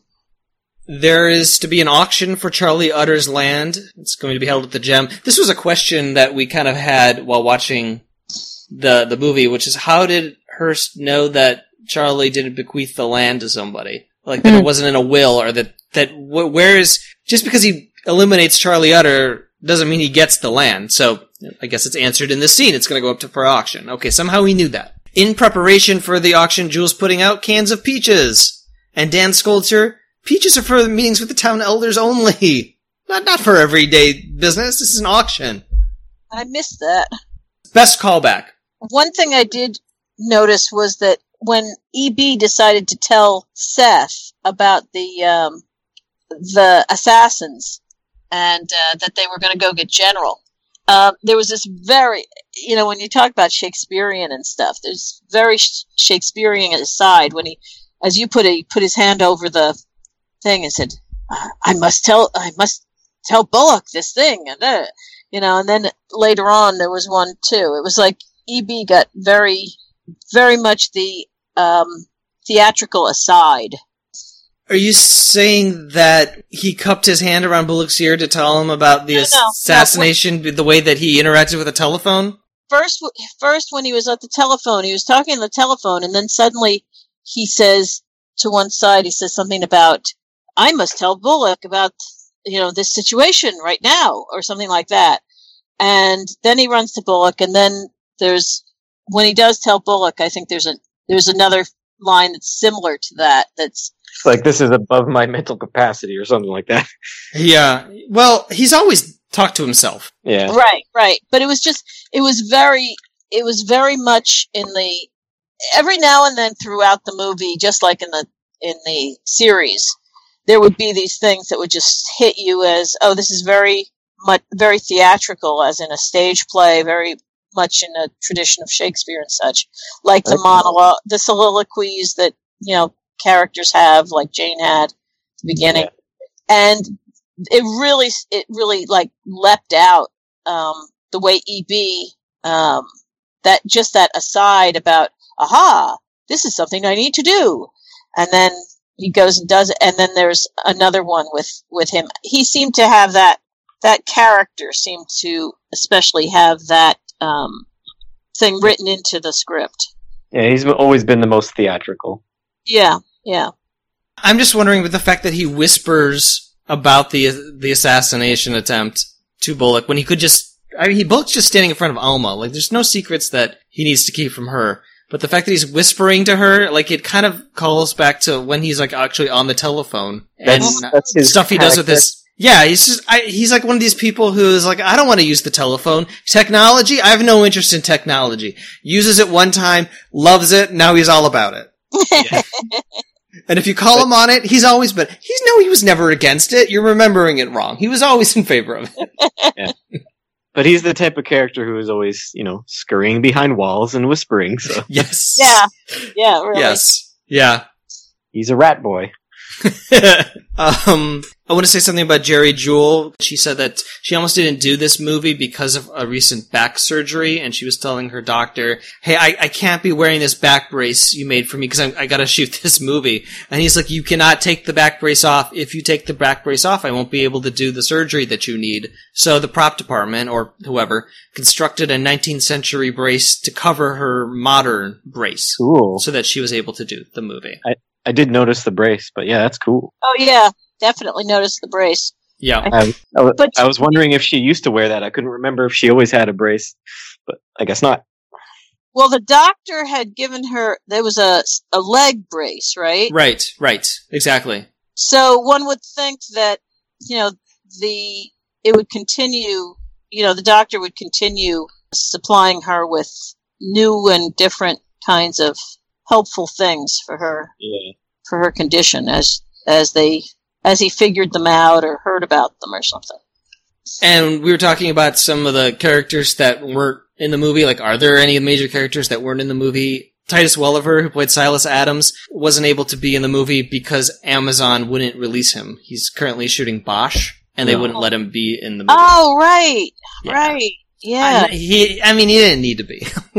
No, he didn't. He was just another of Al's guys. Right. I mean, I liked him, but the movie's not worse off because he wasn't in it. But yeah, also he came in fairly late in the series, I think end of season 1, but really? That early? Yeah. I guess he was in and out. Yeah, he was one of those in and out characters. You just said that. I'm just repeating exactly what you said. That's stupid. Anyway, back to the auction. Peaches are out on the table, on the counter. That's a fun callback. Every Deadwood fan loves to talk about Peaches. That's a real fan servicey joke, but I'm totally okay with it. A.W. Merrick is leading the auction. It's a bidding war, and it seems like Hearst has pushed the amount as high as everyone else is willing to spend. Alma stuns the crowd with her bid of $7,000. Oh, it's a real fuck you moment. And even though Hearst tries to go higher, Alma is like, look, it ain't gonna happen, you motherfucker. Yeah. And Al drinks to her, she gestures, with this flask or whatever, so on his balcony, and he's like, yeah, Mrs. Ellsworth. Yep. And Seth tells her, you did Charlie proud. There's a great look on Sophia's face when she's looking up at her mama. She's beaming. She's so proud of her mom. So Alma really comes through with her money. Yeah. Yeah. It didn't cost her anything, but it's nice. And, I like it a lot. Yeah. Well, she did stand up to Hearst, whereas, Hearst was the one that basically, took everything away. Took her mine away from her. Yeah, forced her to sell her mine in Deadwood. Yeah. Which always stings. Like, that moment when Alma signs over the mine to her, to Hearst. It hurts my heart because that was the thing she worked hard for. That established her and gave her independence, and she deserved it, and he didn't deserve it. He didn't need it. She needed it. He took it from her. Like she had no choice but to sell it to him. So it is kind of nice that in the movie she can take from him something that he wants. Yeah. Yeah. It is a victory moment. Definitely. I love Alma. You guys know that. Yes, we do. Yes, you do. Who were all the different people that bid on this? There was like at least 3 or 4, I think. Probably, I know Seth's in there. I don't know, did Tom Nuttall put in a bid? Was he there? Yeah, I'm pretty sure. Anyways. Is Melanie still with us? She got a phone call. Okay. While all of this business with the auction is happening, Hearst's goons have arrived to collect Samuel Fields from the jail, and it is revealed that Harry Manning is the turncoat. E.B. finds Seth, tells him what he overheard in the hotel, so Seth runs outside to prevent the goons from lynching Samuel. The Swayze has Little Wu by the neck, but Seth shoots the Swayze dead. Samuel IDs the other guy as Charlie's killer, and we get some satisfying angry Seth. Saul has to step in to prevent Seth from punching the Irishman to death, and Saul gets a little smack in the face for his trouble. This is one of my primary complaints with the movie, is that why is Harry Manning on her side? Like, it's never explained. Money. Is it just money? It's never explained. It would be money, yeah. What other reason would there be? Well, I know in the season 3 finale, or maybe it was the penultimate episode, we find out that Seth and Harry, they're up for election. They're both on the ballot to be sheriff. And Hearst has brought in all these guys to vote for Harry. Mm-hmm. So I guess Harry Manning owes his position to Hearst? Yeah, I guess. But Harry never wanted to be in law enforcement. He was all about the fire department. Right. So I don't get what he owes Hearst. I don't get why he would be willing to kill Seth Bullock for George Hearst. Like, something happened in the last 10 years. It's never explained. Like, unless I missed it. I don't think I did, but I just assumed it was money. I guess, but he never seemed like a character that would sell out his friends for money. He wasn't really a defined character anyway. Like, but yeah, it seemed a little convenient. Yeah. All we needed was a line of dialogue. Yeah, that's true. To say something like, your gambling debts or something. Like, right. Like, if not for you, like, I know this, whatever, I don't want to write the scene, but it would have been something like that. Like, an excuse, a reason. Is Carol still here?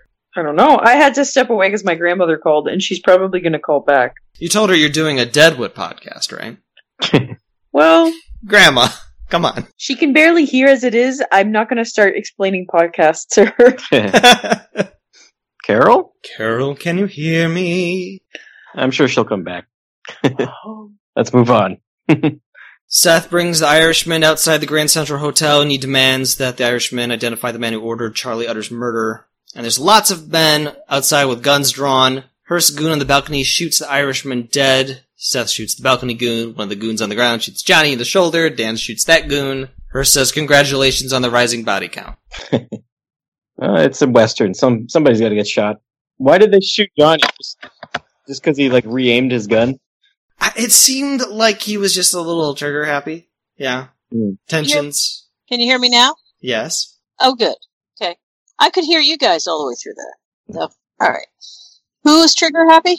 The guy that shot Johnny. Yeah. Oh, yeah. Yeah. And has Johnny been shot before? I can't remember.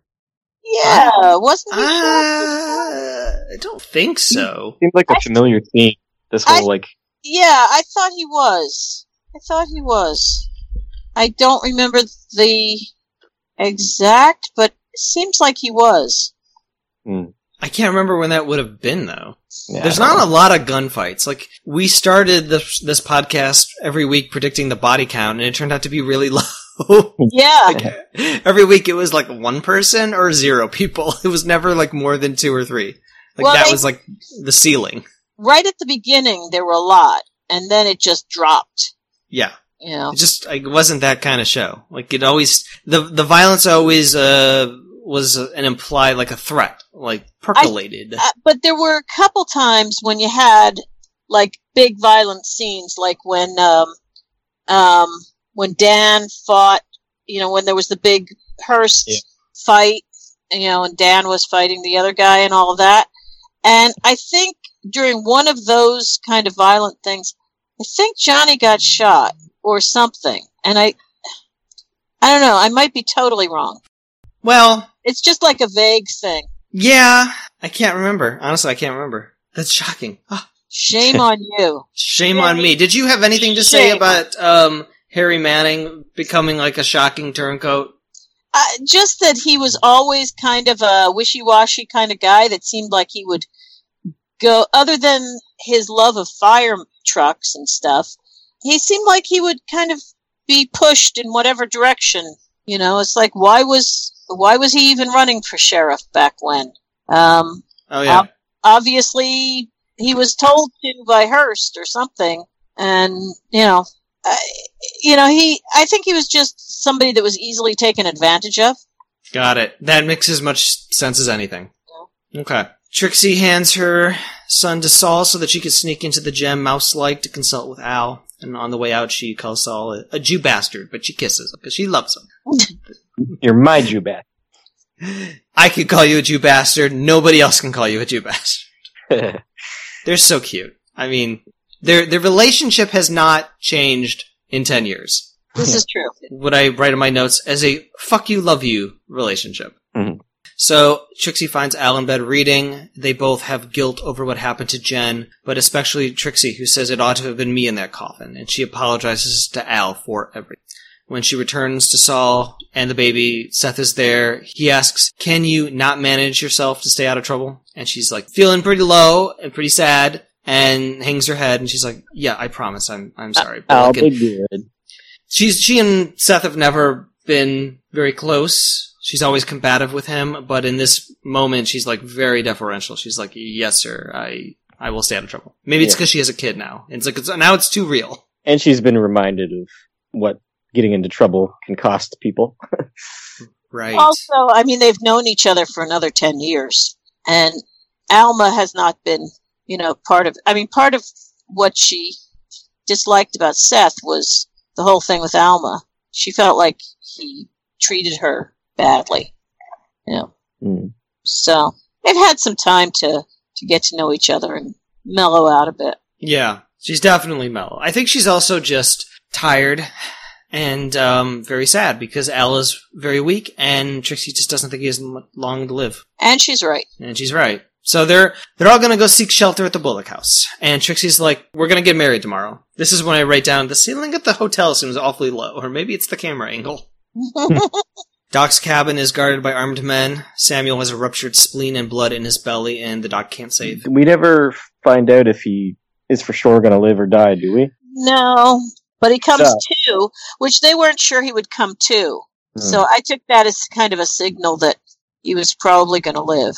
If he didn't die right there on the screen, and that's in that. Because each time I watched it, I was like, is he going to die now? But if he doesn't die, then they have their witness and they can put Hearst away, but obviously they don't. Hearst isn't going to stay in jail no matter what. They are not going to take African American guy's word over Hearst. Yeah. I mean, the most you could hope for is that everyone in town testifies that they saw that Irish guy point to Hearst on the balcony as the guy who ordered the killing. More so than taking Samuel Fields' word for it. But it doesn't matter, because it's obviously, Carol, you're right, they're not going to put a senator in jail for hiring murderers for some guy. Like a hit job? A U.S. senator hit job? Doesn't make any sense. No, it's not going to happen. And Hearst knows it, and everybody else knows it. That's one reason Bullock lets them beat on him before he stops it. Because that's the most they're going to get. It must have felt so great to let that happen. And maybe the picture in the paper, embarrassing him. Right. Yeah. But that's, I don't know if you remember in the Sting, when they talk about doing the Sting on the guy for killing their friend, and he says, it's not going to be enough. And it's like, yeah, whatever they do, it's not going to be enough, because they're not going to really get him anyway. But, so they take what they can get. So it's morning and Al has pissed himself. Downstairs in the gem, Trixie's lined up the horrors. There is to be no fornicating on the premises. She hands little Joshua off to Carolyn Woolgarden, whom Johnny's still enamored with. Carolyn has sewed up Johnny's gunshot wound. Lifted your wallet while she's doing it, Dan teases. Dan doesn't get much to do in the movie, which I think is awful. Partially because I love W. Earl Brown. He's such a cool guy. on Twitter. Yeah. But it just sucks that like Dan's function is just to kind of like tease Johnny and Jewel and not really, he doesn't really do anything. But anyway, Trixie makes Carolyn question whether she deserves to be a horse, speculating that it was some man who ground down her self-esteem to make her think that was her only worthwhile function. Probably right. And this reminds me of when, right before William's funeral, Trixie had lined up all the horrors and told Jen that Jen had 7 kinds of cock breath. So I feel like this is, the lining of the horrors is a callback to that scene. Yeah. I'd forgotten about that, yeah. I like, yeah.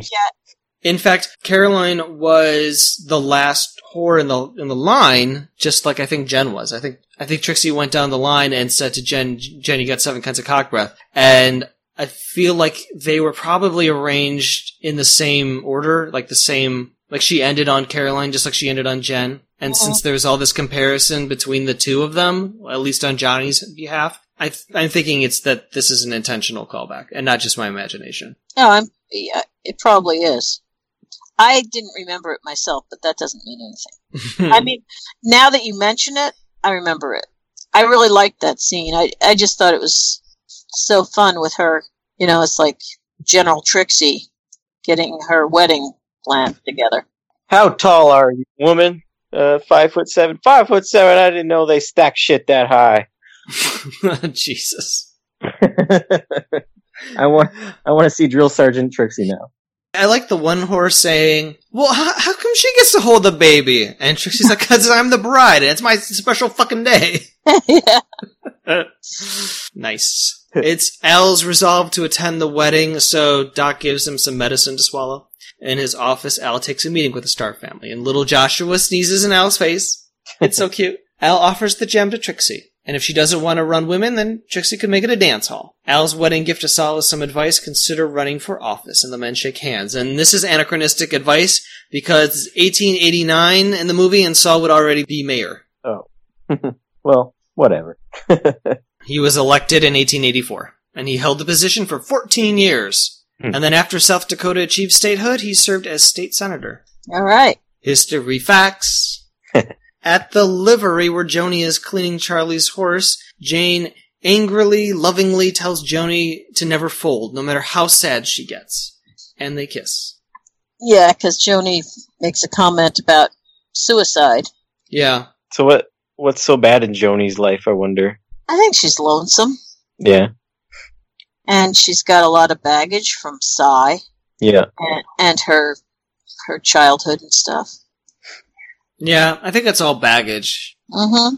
There's just really no reason for her to not have a wider circle of friends. She's been in that town 10 plus years. She's owned she had that one brothel. They turned that into a schoolhouse. Why isn't she better friends with, I don't know, Martha Bullock? Or what happened to Mose? Well, she knew people. She knew people, but, I mean, she is in a kind of weird position. I mean, she's still a madam, basically. And so, depending on who her friends are. I would have liked to have known what happened to Cy. Like, at what point did he exit the picture and turn over the Bella Union to her? Well, he was, I don't know. What was his health condition the last time we saw him? Because there for a while he was not doing well. I think he was fine. Had he gotten over everything? I can't recall. I can't either. He was never, like, my favorite character. No. Al has $14,000 in the mattress for Al and Johnny to divide equally, which is nearly $400,000 in today's money. And I'm not sure if Doc is part of the arrangement, because even though he's present, the way he talks about, splitting the money equally makes me think that it's just for Dan and Johnny. Yeah. Yeah, I thought it was Dan. I mean, I know Doc's always around, and it's kind of rude to talk about something like that in front of Doc, but it just doesn't seem like Doc is quite close enough that Al would be like, all right, split it 3 ways with the Doc. Like, what? No, probably not. I could almost see him doing it on purpose in front of Doc so that if they do start fighting about it, Doc would be the one to come in and say, what the hell are you doing? You heard Al. I heard Al. Well, Al said, I will haunt you. Like, right. Didn't he? So it's yeah, he said, anyway. I will haunt you. But, I mean, the fact that I could see him knowing good and well that, the Doc would be one person in the town who, number one, is not going to come in and steal the money just because, he heard where it was, and who would try and keep the guys honest. Yeah. I'm still bitter 20 plus years later when this woman that was a friend of my parents' friends gave money to my friend right in front of me. Like, they knew each other from church, I guess. They're all Lutherans. And anyway, this older woman is like, here, Brian, here's $5 to spend on candy or whatever, like right in front of me. Like, do that I don't expect some woman like I barely know to give me money, but do it in private. Like, give money to the kid you know in private, not in front of not in front of me. Like, I'm still bitter about it. I'm like, that was a shitty thing to do. Yeah, but I agree with you. That's not the way, usually, even if you don't know somebody, if you're giving something to one kid, give something to another kid too. Maybe not the same thing, but give it to somebody. It's just not right. On the other hand, Doc is not a kid, and they know each other pretty well. And I don't think Doc would be expecting $14,000 to be split with him or anything. Yeah. No, I don't either. This reminded me of when that woman did that. I can't even remember her name. Yeah, those things stick with you. Yeah. That was definitely not. Was Jewel given any money? We don't know. I mean, technically, he could have already handed out, he could have been supporting Doc's medical practice for a while, you know what I mean? He could have been a benefactor to Doc's medical practice. He could have already taken care of Jewel. You don't know. I can't imagine that he would leave Jewel high and dry. No. He knows they'll take care of her. Al escorts Trixie down the steps as the piano plays, and Reverend Con Stapleton promises the wedding will be respectful to Jewishness. Con gets heckled by a drunk who says, "A for effort, Reverend," and the drunk gets the boot. Sophia brings the nuptial rings, and Con pronounces them man and woman. Hooray. I love the drunk, not as key a character as the titty licker or the pussy sniffer, but I do love whenever these respectable people in town have a function and some asshole is just there because that's the town. Yeah. Yeah. You just can't get rid of them. Never get to see Soapy again. Oh, Soap. That's right. I forgot about Soapy. I mean, he got thrown out of town so many times. And we cut to night and everyone's dancing. Even Seth and Alma end up as dance partners, and there's a little spark there, a little sexual tension. But it's interrupted by one of Seth's awful children. And as Seth twirls with his twerp out of Alma's life, she's left alone with Sophia and a plot of land that she has to now decide what to do with. Yeah. I thought that was really nice photography of him with the daughter, and he just recedes right out of her life. Yeah. And it kind of went a little blurry and everything, They put a little filter over it or something. Yep. And in a swirl of confusion, he's gone. He's gone. The love of her life is gone. And the fact that it was his daughter, in his arms and stuff as he twirls off. Little Shirley Temple. Get the fuck out of here. Yeah. What do you want to see Alma do with Charlie's land? Build a temple to Charlie. Just let people fish in that stream. She can make a little. My first thought is just a nice little summer home for herself, but I'm sure she'll do something with a business sort of thing to it. Halfway house for abused women? Probably not. A library? Another bank there. It's way out of town for a library, I think. More like bird sanctuary? I don't know. I wish I knew what Sophia was interested in. Maybe if there had been a little line of dialogue earlier where, "Oh, Sophia, with your always painting those pictures," and then later Alma had been like, "We will build that art studio you want." I don't know, something.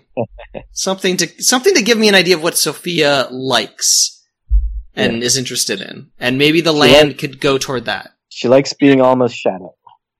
Yeah, Sophia is pretty much a cipher. She's just... They really did not give her much personality. She didn't have a whole lot of personality in the series, Yeah. Hearst crashes the wedding. Trixie makes an effort to keeping the peace, but Hearst has brought with him Sheriff Larrabee of Lead and his deputy to arrest Trixie on attempted murder charges. Dude, let it go. It's been 10 years. How dare he? And you're fine, aren't you? You're fine. What are you complaining about? Yeah. She shot you 10 years ago and you're fine. What's the big deal? I do like Anyway. I do like how Saul stepped up and they were like gonna arrest her and he's like, you get the hell out of here. Seth says that those men have no jurisdiction in Deadwood, and also really impolite not to come with me to this first. Like when you come into my town, you go find the guy who's in charge of law enforcement in the town and talk to him. To not do it is just really rude, and interrupting weddings is rude. You're all very impolite. And then he arrests Hearst for the murder of Charlie Utter, and Merrick takes Hearst's photo on the way out the door, which is funny. Yeah. And in the thoroughfare, Hearst gets set upon by the mob, partially thanks to Jane, who very loudly declares, "Hey, this United States Senator had Charlie Utter murdered!" And they all attack him. And Seth just sort of stands back and he lets it happen for a time. Then he finally fires his gun in the air. It takes Hearst by the ear, which is another callback. It's great. He throws him in the cell. And Jane's ordered to go fetch the doc, but sensing something is wrong, as Harry Manning walks past her, she draws her gun, and before Harry can kill Seth, Jane shoots Harry in the back. The bullet appears to go straight through the heart. So I thought it was interesting that they specifically showed Seth's family. His wife sees what's going on and sees what Seth is doing, and she shoos the kids away. Yeah, or not doing. Your father, he's being bad right now. Yeah, let's not see this part of your dad. Yeah. He's letting somebody get perhaps beaten to death on the street. Yeah. Yeah. Martha's another character that doesn't have anything to do in this movie. She never did. She really didn't. Somehow is even less. She's there to look concerned. Yeah, I mean, if you're going to try and include all the characters that were on a television series in one movie, some of them are going to get short shrift. There's no two ways about it. Just one scene with Martha and somebody else. Maybe Martha and Alma, or Martha with Sophia. Like, Sophia thanked Martha for teaching her to read, or saying, like, how I always valued your lessons. Right. But a little bit more of that, like a little bit more development with Martha and Sophia. I felt like there was space in the movie to have, like, 5 more minutes between some of these characters. Like, just a little bit. I agree with you. There are a few people that could have had just a moment. They could have had some, just one of those character-defining moments like some of the others had. And Garrett Dillahunt gets his cameo. Oh, yeah. Yeah. Love it. Wearing a terrible fake beard, he shouts, "Hope you die in the street like my dad did." And I don't know, is his dad supposed to be somebody? Is that a reference to something? That I don't know. Didn't he claim that Bill had shot his dad? What? I don't know. I don't remember. No, I mean, maybe Jack McCall did. Well, that's who I meant. Yeah, but this wasn't Jack McCall, so who was this? Oh, because he had a short cameo as Jack McCall, too. Well, he had not more than a cameo. He had several episodes, 5 episodes. No, I mean in the movie. In a flashback. In the flashback. There was a flash of him shooting Bill. It was really quick. Oh. So is this supposed to be Jack McCall's brother? Like, I don't know. I don't know who the reference of the dad is. I don't know. It's a weird line. Okay, never mind, because I've misunderstood you. You were talking about that line when he was in the crowd as an extra or one. Yes. Yeah. Which I had not heard that, and I forgot about it, so I didn't listen. I didn't listen for it this time. I hadn't noticed the first time through, and now I've forgotten, so I'll have to check it next time I go through. It was nice to see Jane save somebody's life. Mm-hmm. Hopefully that makes her feel better. A little bit better. I mean, thank God she was sober enough to do it. Mm-hmm. Yeah. Yep. And I know, Carol, that you said that Harry's the kind of guy who seems just very easily manipulated. Yeah. But it's quite a leap to murder. To murder your fellow law enforcement officer? Yeah. A guy you've known pretty, not I would say intimate in a sexual way, but intimately for 10 plus years, and you're going to shoot him in the back for George Hearst? Why? Like, I don't get it. Like, it still doesn't make any sense. Yeah. George Hurst didn't even ask him to? Well, you don't know. Yeah, I mean, it isn't explained. I guess it's one of those things that, these things that very often aren't explained, so they just, kind of went with it. And Hearst looks so small when he's in his cell. Like, he's been beaten, humiliated. We know that he's going to walk a free man, but in this moment, he's such a sad, pathetic creature. He's lost. But not in real life. Hey, I've got some nice things to say about the real George Hearst. I thought I would read them now. All right. When TV Hearst is at his lowest, I'll read some true history facts. The historic Hearst was universally known for his altruism and strength of character. As a member of the California legislature, and later an elected senator, an office he held with distinction until his death from cancer in 1891, Hearst was respected by Democrats and Republicans alike. As fellow Senator Daniel Voorhees of Indiana recalled, he had a high manliness of bearing, a gentle kindliness of manner, a winning courtesy, and a native gracious dignity which were magnetic. Senator and Brigadier General Thomas J. Clooney said, "No man ever accused him of one dishonest act. I have walked by his side on many occasions. I have seen him approached by broken-down old miners, and with tears in his eyes, he would put a hand in his pocket and furnish them relief." Wonder why they chose to make him a horrible villain. I don't know. Maybe it had to do with the reputation of his family in general. I mean, yeah. Of course, but it's, once you have a little bit of money, it just seems like rich people find ways to get richer, and then they do look at people who aren't rich and go, well, I was able to get myself out of poverty, why weren't you?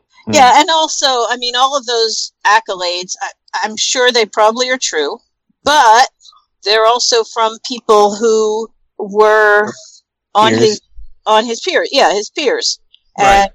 And that's not necessarily who he would show his bad side to. And that's absolutely true. So, yes, he reaches into his pocket and gives out a coin to a miner who's with tears in his eyes, thank you, and you don't see the 100 times when he turned that person away, or whatever legislation he passed or was backing that had some awful consequence. Although, according to Wikipedia, he was signing some sort of anti-monopoly legislation, but when I tried to find details about that, I couldn't. So, I mean, he might have been great. There's no, I don't know. He might have been fantastic, wonderful, all that. And then again, there might have been another side to the whole thing. The miner might have needed that coin because, he had no job because of the policies that, rich people of that time were not particularly wonderful most of the time to their employees. There are a few that are well known for, for instance, Hershey Park. Have you ever heard of that in Pennsylvania? It's Hershey Park. It's like a what do you call it? It's an amusement park now, and like Six Flags or something like that. But it's connected to the Hershey Chocolate Company, and Mr. Hershey, who first started the chocolate company, started this park. It was for the employees, and he was known as this really amazing employer. He had this park for them that he started so that they would have a place to go and relax and, so forth and so on. And then, later on in, 40, 50 years ago, all the parks started and it became a commercial concern. And now, you pay a large amount of money to go in and ride rides. But, there were those employers, but they were really few and far between. Mostly employees were treated like garbage. Yep. Hence unions. We do have a brief scene to let us know that Samuel Fields will live. He says of Charlie that he seemed a different man before he was shot, like a weight had come off his shoulders. He was singing at the end, and to quote Samuel, joyful to hear and behold. I love that. Yes, and it made Seth cry. It means that even though Charlie was taken from us wrong, that in those final moments, he was totally at peace. Everyone who has survived him has to live with all of this awfulness. And for Charlie, it's just, he exited the world in a very calm, serene manner, it's nice to note that. Well, except for those few moments where they were kicking at his head flap. Well, he probably didn't have any sense of consciousness at that point to understand that people were picking at his scalp. I mean, he was looking right at them. But okay, you just shat all over some nice feelings I had. Like, I was trying to compartmentalize and feel okay with him being gone, and the two of you were just like, no, he was probably in a lot of pain and really angry. They chose to show it that way. I was imagining him singing with birds twittering in the background, the babbling brook, and you're like, oh yeah, but then he was just fucking obliterated, and they made fun of him to his face while he sat there on the ground with his scalp open and his brains gushing out. Okay, thanks for that. All right, moving on. During the wedding celebration, Al has retired to his bedroom. What? I said I'm calling it like I see it. You fucking asshole. Yeah, Al is retired to his bedroom. Jewel volunteers to massage his feet, and as she does, they sing Waltzing Matilda. Trixie steps outside onto the farting patio. It started to snow. Jane and Joni walk arm in arm. Sophia and Caroline Woolgarden, I keep wanting to call her Caroline Butterworth, they giggle and twirl. Alma watches out her window, which might be a season 1 callback because we know how she loves looking out hotel windows. Yep. Trixie smiles as she spots Saul holding their baby. Martha is relieved that Seth is home. He says, I'm home. They kiss. Trixie takes Al by the hand. She begins to pray, Our Father, which art in heaven. But Al interrupts, let him fucking stay there. And he dies. The end. The end. Cool. Oh. Really speeds toward the end, right at the end. It does. A lot happens real quick. Yep. But overall, it was very good. Melanie, any thoughts? Are you back? No, she's not back. Okay. She probably won't be back. Unfortunately. Well, we'll hear from her when we do part 2 of this recording. Okay. Before we go, I've got a couple other behind-the-scenes quotes here from this Rolling Stone article. As always, I credit all my sources. I said this before at the top of the recording, but if you go to hooplecast.com and you find the episode that you're listening to, you click on resources, it takes you to a Google Doc where I have all the links to everything I used to put together the podcast. When Carolyn Strauss and head of HBO programming Casey Bloys finally started discussing this movie in the spring of 2016, Bloys had only one major condition, where Milch largely got to make things up in the moment while producing the series' 3 12-episode seasons. The movie would need a completed script, with only minimal changes allowed after production began. The cast had all moved on to other projects and series, so they have a limited window with all the actors. We could not take a chance on the revisions that would affect the schedule. Yep. So that was like, he could put his foot down. But, David Milch had a long time to think about it ahead of filming and write the script and retool the script before they started filming. It wasn't like a TV show where you write the first 4 or 5 episodes of the season, you got them all baked, and then you're scrambling at the end of production to catch up. Yeah. It was kind of How long did it take to film this? I guess a couple months. It's miraculous that all the actors were free for a couple months, or however long they needed to be free, I guess. They probably didn't all need to be free at the same time. Yeah. In a lot of cases. Yeah. Right. But there were some big, crowd scenes. Like the wedding, of course, and her speech at the beginning. Right. I mean, they didn't need to be free for the entire time all at the same time. They would need everybody there at certain times. Yeah. In one thing I watched, they said that Molly Parker was taking a plane back and forth between Los Angeles and Vancouver where she's filming Lost in Space, and that she was so tired that she would just fall asleep in her costumes. That makes sense. And one other thing from the Rolling Stone article. Each of Milch's characters carries around a piece of him, but Swearingen, consumed by demons, yet capable of unfathomable generosity, vulgar and erudite within 2 breaths of one another, comes closest to bearing the totality of the man. I kiss David Milch in the morning, I kiss him when he leaves, says McShane, because after all, I'm really playing David. Mel's back, by the way. Yeah, sorry I left for so long. Well, we finished the movie, we finished talking about it. All right. We are going to have a wrap-up episode in 2 weeks, so if anyone is listening to this at the end of June or the start of July 2019 and wants to get in touch with us, they can send us feedback, hooplecast@gmail.com. and we will read your feedback or play your feedback if it's audio on the next recording. That's when we'll do our character of the episode, our favorite quotes, our ratings, and any other kind of final thoughts now that we've totally broken down the plot. Yeah. And as always, go to Facebook, search for Hooplecast, and join the discussion group, because that's where we talk about Deadwood stuff and post-Deadwood stuff, and also talk about other HBO programs. See the Unsolved Mysteries thing that you posted? Yeah. I mean, I just got that from YouTube, so any person who knows what YouTube is could find it, but I've got a link to it right on the Facebook group. Makes it easier. Go see Ghost Seth. Yep. I haven't. I saw that. Whispering sweet nothings into a Native American's ear. Yeah. Sorry, Carol, what were you saying? No, I saw that was up there. I haven't had a chance to see it yet. It looked really interesting. It's not. No, it's not? It's not, and I've already recapped the best part. Hey, no! I've been watching. What are you talking about? Of course it's great. Of course it is. Unsolved Mysteries, always great. Yes! It's always good for a laugh. Yes. That's it. All right. That's end of part 1. All right. Okay, well, we'll see everyone next time, and fuck you! Bye-bye.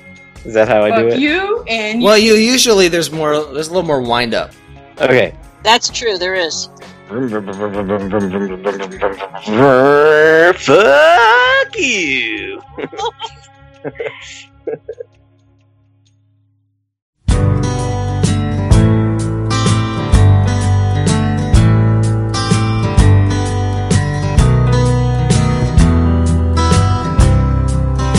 Old man on a bar stool watching TV.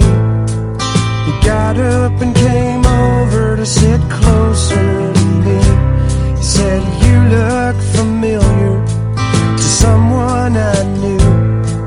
But when we were your age, we were older than you." Jimmy was 20 and I 17. To us there was nothing but girls and machines. Jimmy got married and I went to war. I still don't know what we were doing it for. But if you'll buy me a drink of turkey on ice, then I could give you some advice. You just stay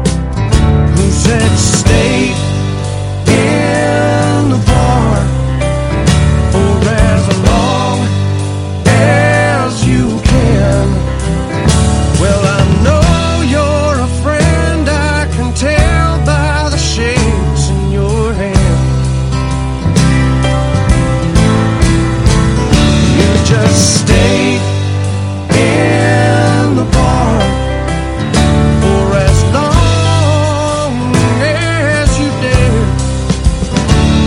As long as you're tipping, then you got a good friend somewhere.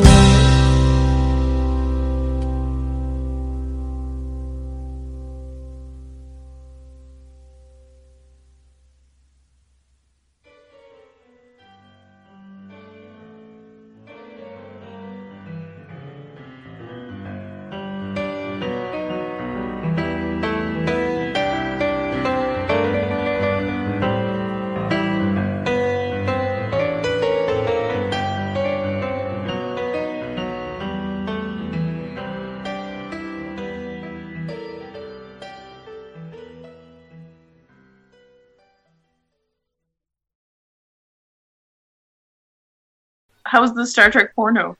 Yeah. It's awkward, but Well, of course. I mean in a really great way. They put some effort behind it. They hired a Jean-Luc Picard lookalike from London, who I'm going to guess is not in any of the sex scenes. I mean, will I have to find the actual movie for comparison's sake? I may have to. You guess he's not in the sex scenes because he's too gifted of an actor? It seemed like he would not be, based on, because I did look up his Twitter profile, and it said how he was a professional Patrick Stewart lookalike. I'm like, well, maybe he is, maybe he's not. Who knows? I'll have to track down the full length. Lookalikes might not be opposed to showing some dick, I don't know. It was very funny, though. Yeah. Highly worth the 25 minutes. Oh, it was only 25 minutes. Wow. all the sex was cut out. Except, why did they hire a Riker with a beard that's like just a goatee and not a full beard? That was weird. Yeah. He was from the Mirror Universe. Did he like put his leg up on chairs and stuff? It didn't seem like he was emulating that. I'm not watching it then.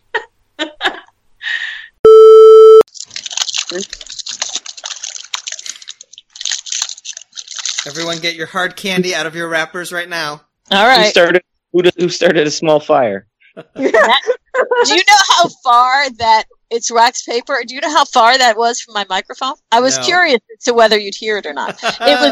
It was a good, well, let's see, at least more than a foot away. Oh, cool. It sounded like it was right on top of it. And it was not just a foot away.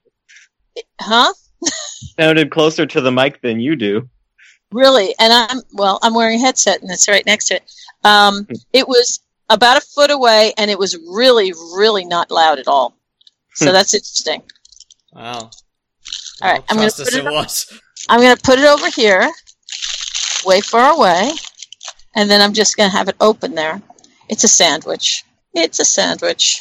Because I'm hungry. And I'll just keep putting it on mute every time I want to take a bite. What kind of sandwich?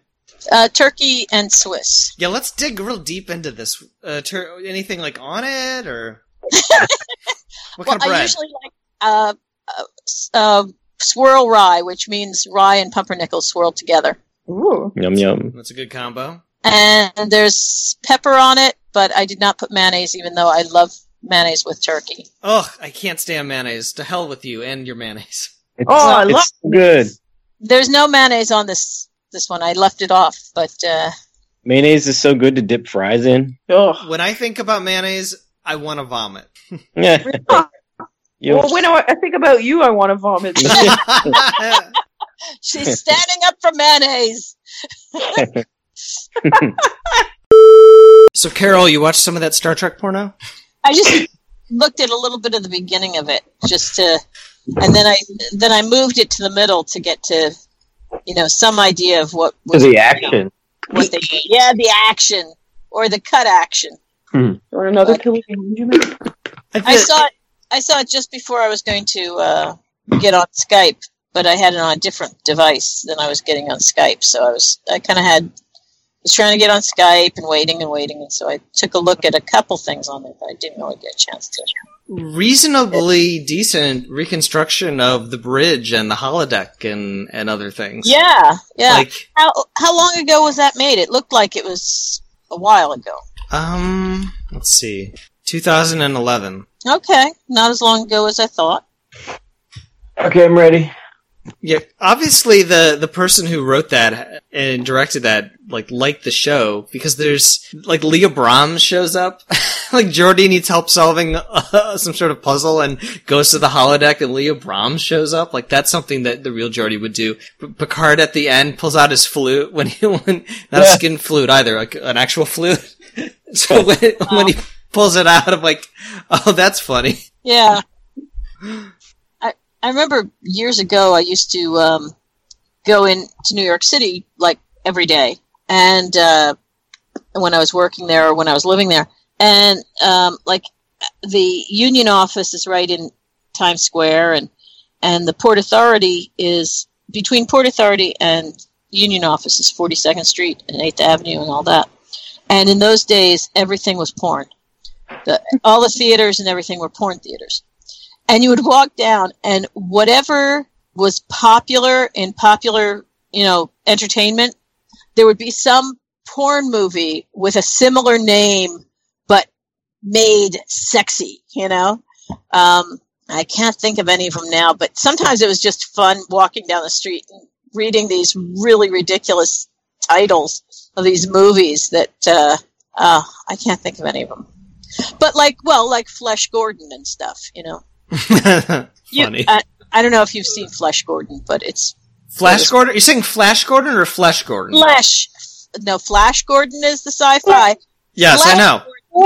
Flesh Gordon was and you can see some of it on YouTube, because I looked it up a while ago because a friend of mine and I were talking about that kind of stuff, and I was like, oh yeah, Flesh Gordon. I remember a friend of mine took me to see that in a movie theater. And I haven't seen either. Sorry. It was it's a really silly pornographic version of Flash Gordon, and you can look it up on YouTube. Or I should start a podcast where we review porn parodies, and then we can talk about Game of Bones and the sequel Game of Bones 2: Winter Came Everywhere. And the Cosby Show porn. Ew. I don't want to see that. That's the kind of thing that would be on the marquees on 42nd Street, except that it wouldn't be TV shows, it would be movies. Whatever popular movie was, there would be some porn title version of it, up within a short time. I always thought it was kind of funny, but what can I say? Yeah. Maybe that can be. Yeah, I'm up for doing a porn podcast. I'm up for it. Maybe we would have to use our porn names. Oh my God, yes. Hey, well, my porn name is really terrible. I can't remember all the different formulas they use for the different ones. Your first pet's name with the first street you lived on. Okay. Well, it depends on whether you're considering my first pet as when I was growing up, my parents' dog, or whether it be the first one I owned. Either one, it doesn't come out well. One would be Sunny Manor, and the other would be Missy Manor. Oh, I like Missy Manor. Those are both good names. Yeah. Did you know that there's a porn parody of the musical Hamilton? Of course there is. It's called Hamilton. Pretty interesting. And it tells the story of one of America's greatest pounding fathers. It ends with a penis duel with Aaron Boner. Oh my God, no! That's really great. Okay, I've decided we're doing this. I'm being serious.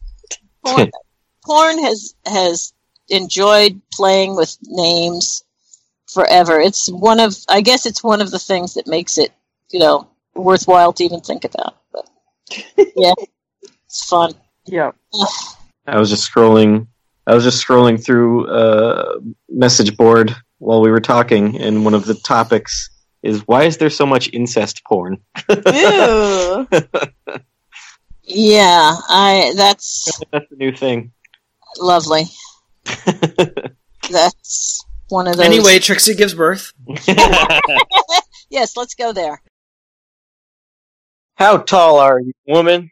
5'7". 5'7". I didn't know they stack shit that high.